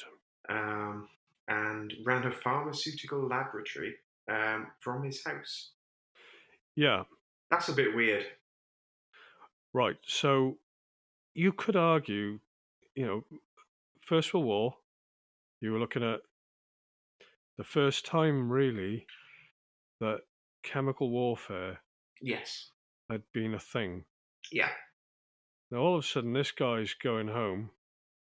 He's working on pharmaceuticals. We don't know what exactly he was working on. He could have been working on ways to kill the enemy. Yeah. Right, with I don't know, whatever, poisoning water. Yeah. He's running it from his home. Now, this is particularly ironic. I mean, I was recently revisiting Breaking Bad, right? Oh yeah, good series. I like that. The new lady's never seen it, right? Oh, it's great. Watch Better Call Saul as well afterwards. It's great. Oh yes, yeah, absolutely. And El Camino. Oh, that was so good. Yeah.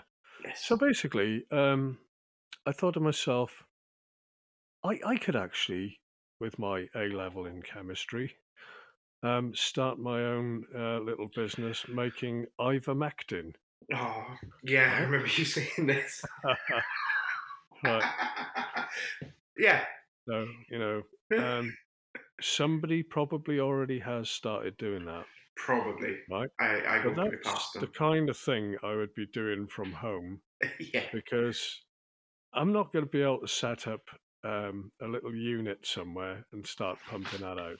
Well, no. Right? Someone's going to smell, some sort of chemicals going on. The council are going to get called. Right. And, you're going to be in a world of hurt then. So, yeah, absolutely. So we don't really know what he was doing. It sounds to me a little bit cloak and dagger, unless, of course, you say, well, look, he didn't have a lot of money. He couldn't afford a premises, but maybe that was his ambition to eventually have enough money for a premises and a factory. Yeah. But on the other hand, he could have been trying to develop things to kill the future enemy. Yes. Most of these guys in the trenches felt that they had been betrayed by their own government. They hadn't been defeated in the field. No. All right. And it was that betrayal which, is often seen as being partly driven by all the political factions in Germany, such as the communists, right? Yes. That drove people to the Nazi Party, drove them into the arms of the Nazi Party. Yeah. Right. Now, I'm starting to get a picture now of this guy as being somebody who's pissed off they've lost the war, but only because they've been betrayed by their own government. Somebody who, for some reason, was held in Britain for 2 years after the war ended. Yep. For what reasons, we do not know. No. Somebody who starts knocking out stuff in his house, chemicals, we don't know what. Right? No. I mean, they haven't exactly said he was making aspirin. No. So what was that? We don't know. Possibly somebody who's pissed off that he's, whilst under the care of the British, he's got polio. Yeah. We just don't, maybe he was trying to develop stuff for polio sufferers. We just Possibly. don't know. No, and we'll never know for maybe never, or maybe, for a long, long time. Now, interestingly, I managed to find a documentary about the Labour camp that he was in charge of. Right. And of course, it's really sort of aimed at saying how bloody marvelous he was. Yeah. Well, I've watched the documentary and I would dispute some of those findings. Okay. Right? So the whole reason for this documentary actually was because out of the 2,000 Jews that were there, 1,200 of them at least didn't make it. Yeah. Right. Now, they went to these series of buildings. They look like typical sort of German Second World War era blocks. Yeah. Not very inviting. No. But people live there to this day because they're converted into apartments. Oh, right. They're small apartments, right? But there is some historical evidence to suggest that there are mass graves there. Oh. Right? Okay. So in come the archaeologists. Yeah. Now, they use a series of systems to try and determine if there are mass graves there, such as ground penetrating radar. Oh, yeah. And something else which is a little bit like sonar, where they're firing signals into the ground through a series of metal stakes and looking for reflections, and they're looking at resistivity and stuff like that as well. Now, they are damn certain there are at least 2 mass graves there. Wow. Right, one of which they didn't know about and one of which they were fairly certain existed. Oh, okay. Right. So he was there when those shootings were taking place. There is no question about shootings taking place in the area where one of the mass graves appears to be, because the wall behind it is full of bullet holes with bullets still in them at head height. Oh. Right. He was there when that was happening. Now, by around about 43, everyone knew the shit was hitting the fan. Yes. And that they were going to lose. They knew it. It was only a matter of time. He's in Lithuania, right? Not the safety of Germany, if you like. Yeah. Much closer to the Ruskies. Yes, he did employ Jews to work in his workshops. There wasn't anybody else. They were all Jewish. Right? Now, if you're a thinking man, and I've often said this, right? Why would you starve your prisoners to death? Right? Why would you do that? Why would you work them to death? You have to be utterly fucking mental. Yeah. Right? Because if you're training them to repair the vehicles that were coming into that facility, you don't want to have to keep training new people because you've killed the last lot. Yeah. No, that's right. Now, also, anyone who's ever studied how morale works, right? Yeah. You make sure that those people aren't starving to death. If the wife and kids are in the same camp, employ them too, because then you get these happy units. These people think things are looking up. Yeah. Right? They will almost do anything for you. It's a bit like the the hostage taker and the hostage situation.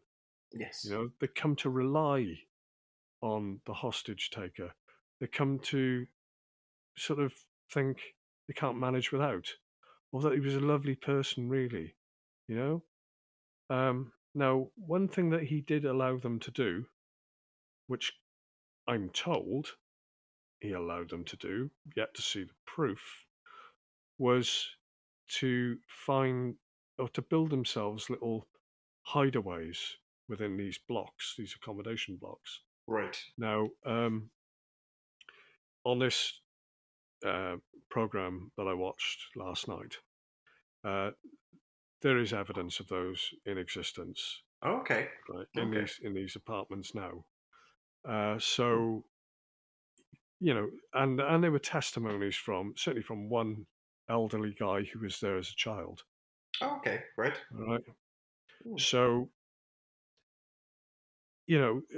it's possible that yes, he allowed them to build these things so they could hide from the SS. Yeah. But it's entirely possible that it was just like, yeah, go on in, yeah, whatever. Because ultimately, there is no hiding place, really. No. A determined SS coming in, Gestapo, they're going to find you. Oh, yeah, right? 100%. Or somebody will grass you up and they'll find you. Yeah. Like Anne Frank. And, she hid for Yeah. years and then somebody grassed her up. Yeah.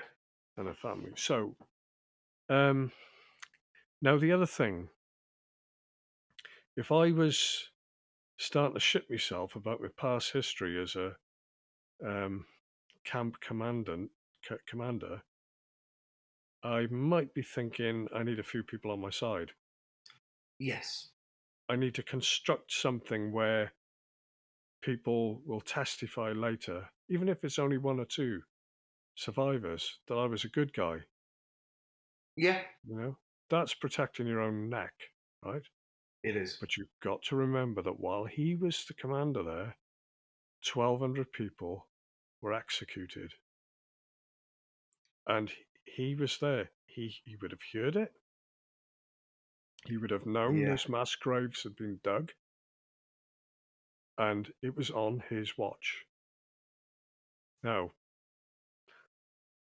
when the SS came for the children, they said, and this is so relevant now.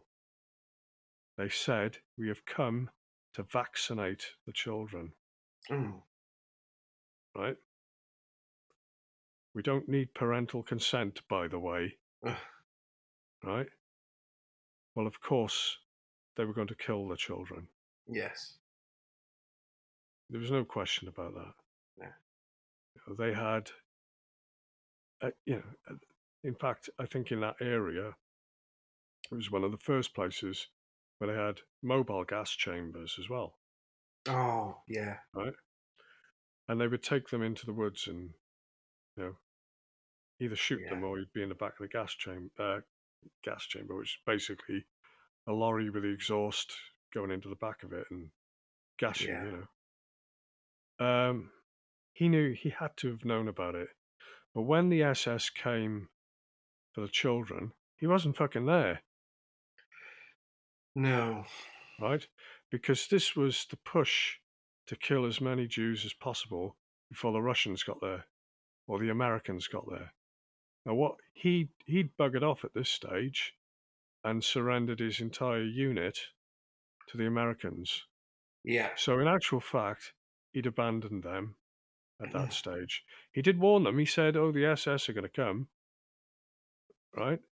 But like an awful lot of people in hostage situations, prisoner situations, they just stay put. You could hand them the keys to the gate and say, go, just go. And they don't. Yeah. They stay right where they are. And so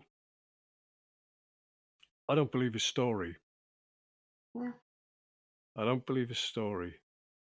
I think, all right, he supposedly left the Nazi Party in 35 after being told, you have to adopt this racist policy.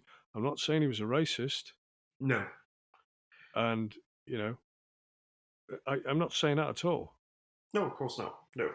But for somebody who goes through the denazification process and still gets 10 years inside, remember Hannah Reich, right? Yes. She did not go to prison.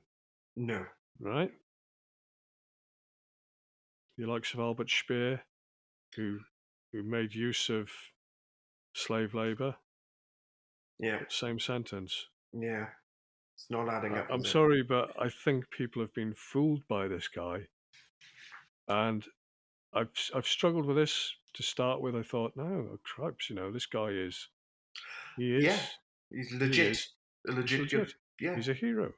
But I just don't believe it. And I think that, sort of 75 years on, there will be records somewhere, hopefully, that will be released. Yes. And we'll find out, actually, what this guy was responsible for.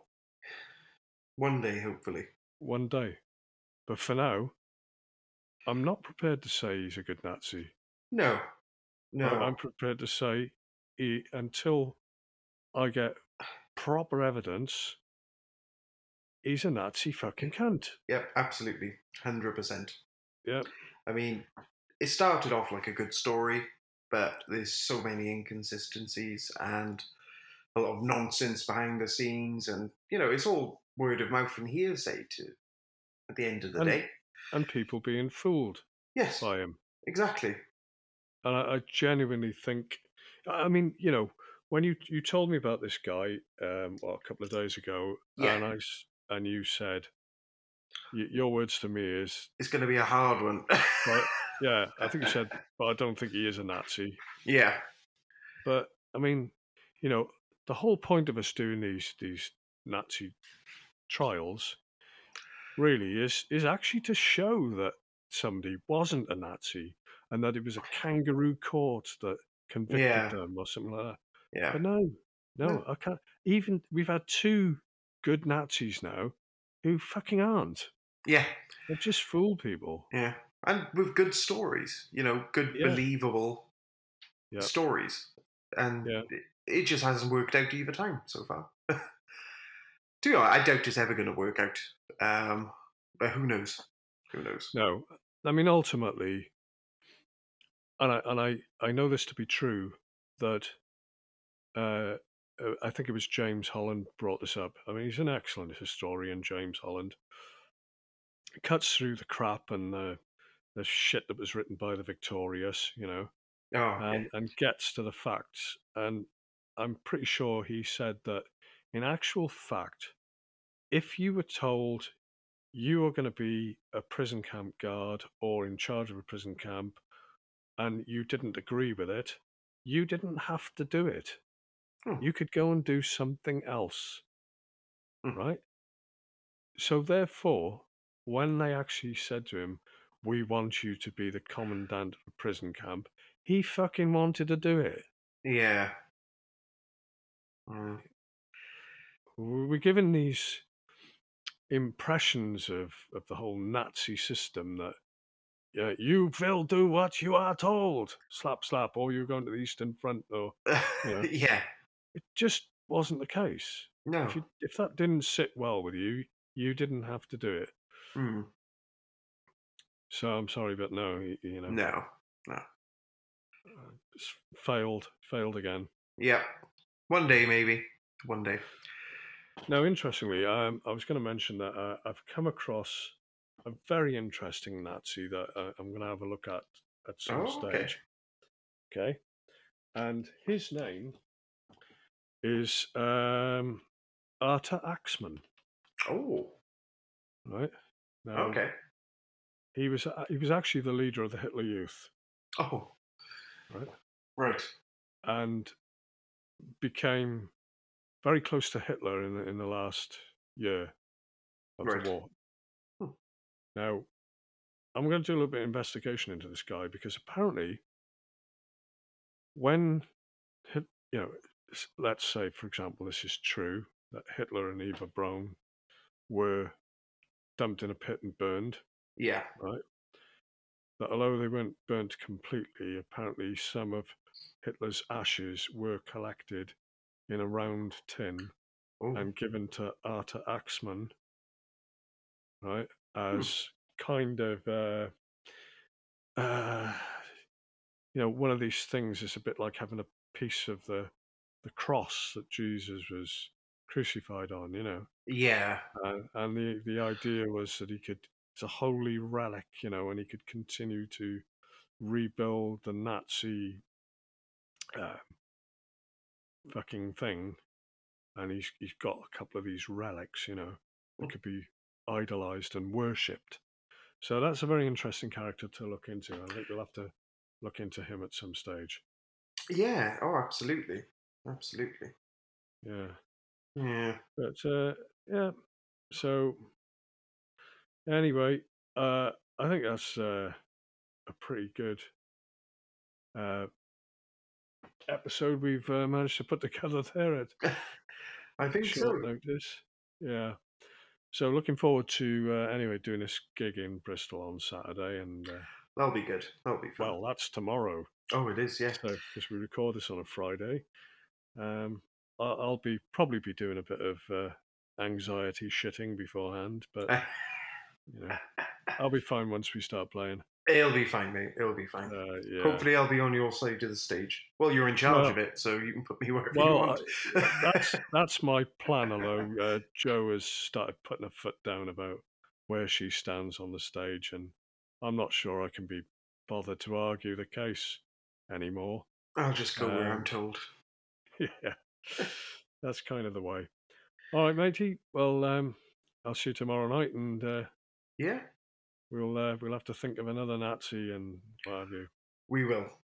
And a bit of space news. There's a bit of space news going to be coming up, I think. Oh, lovely. I mean, because don't forget that Captain Kirk himself is being launched into space. Yeah, that's surprising. Jeff Bezos, is it? The Amazon guy? Yeah. What can possibly go wrong? Oh. Personally, I would not be doing it, right? No. I would not be doing it because, he's 90 years old now, isn't he? He's not, is he? He's 90? Yeah, it's incredible, isn't it? He's 90. He doesn't look 90. I'll give him that.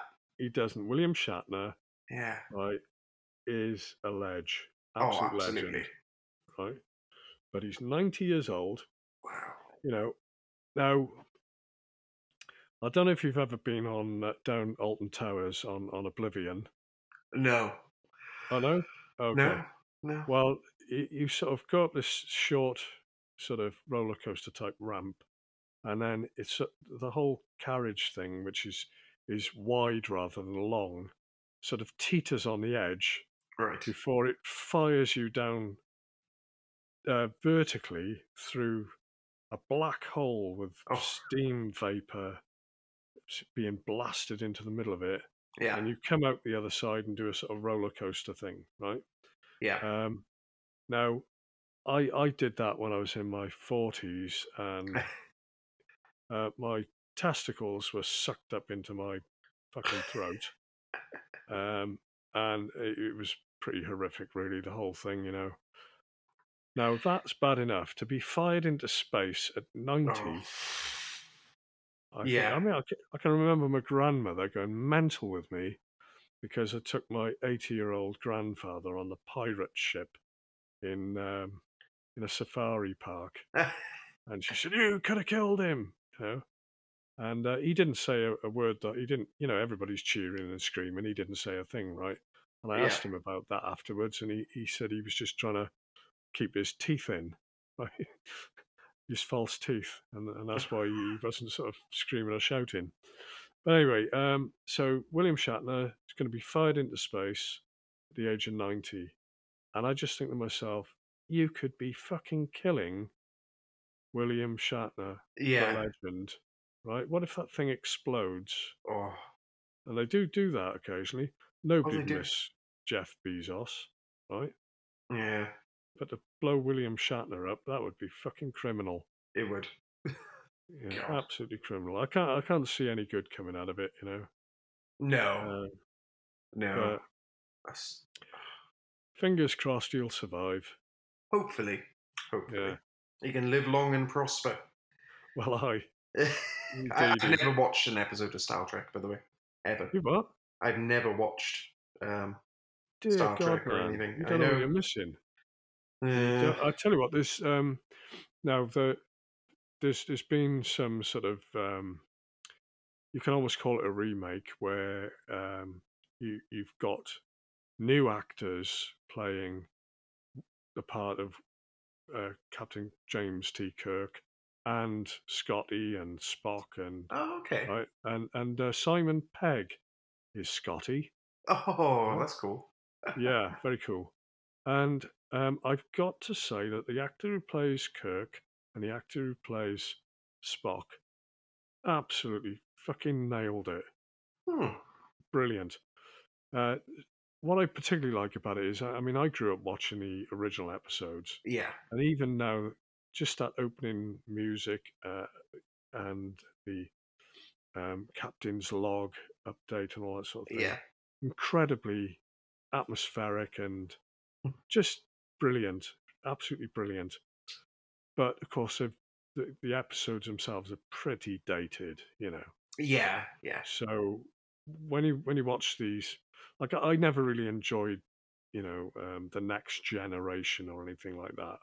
No, that didn't do it for me, and some of the characters were just ridiculous. But this one with I think it's Chris Pine. I'm terrible with actors' names. They're just absolutely brilliant, and the girl who plays the part of Uhura, oh my God, she's gorgeous.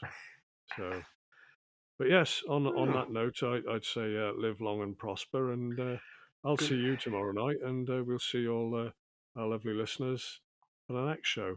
We will. Cheers, mate. Bye-bye. See you, mate. Bye. Bye-bye. She packed my bags last night, pre-flight. 0 hour, 9 a.m. And I'm gonna be high as a kite by then.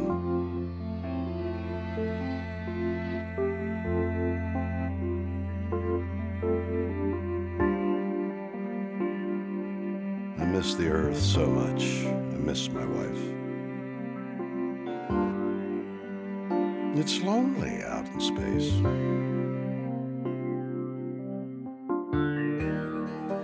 On such a timeless flight.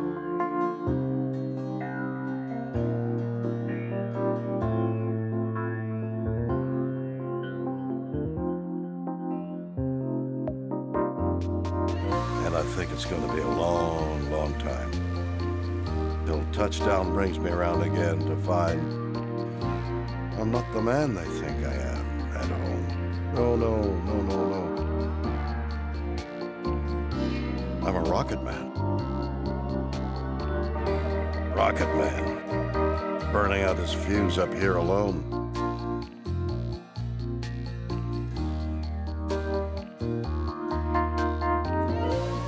I think it's going to be a long, long time. Till touchdown brings me around again to find I'm not the man they think I am at home. Oh, no, no, no, no. I'm a rocket man. Rocket man. Burning out his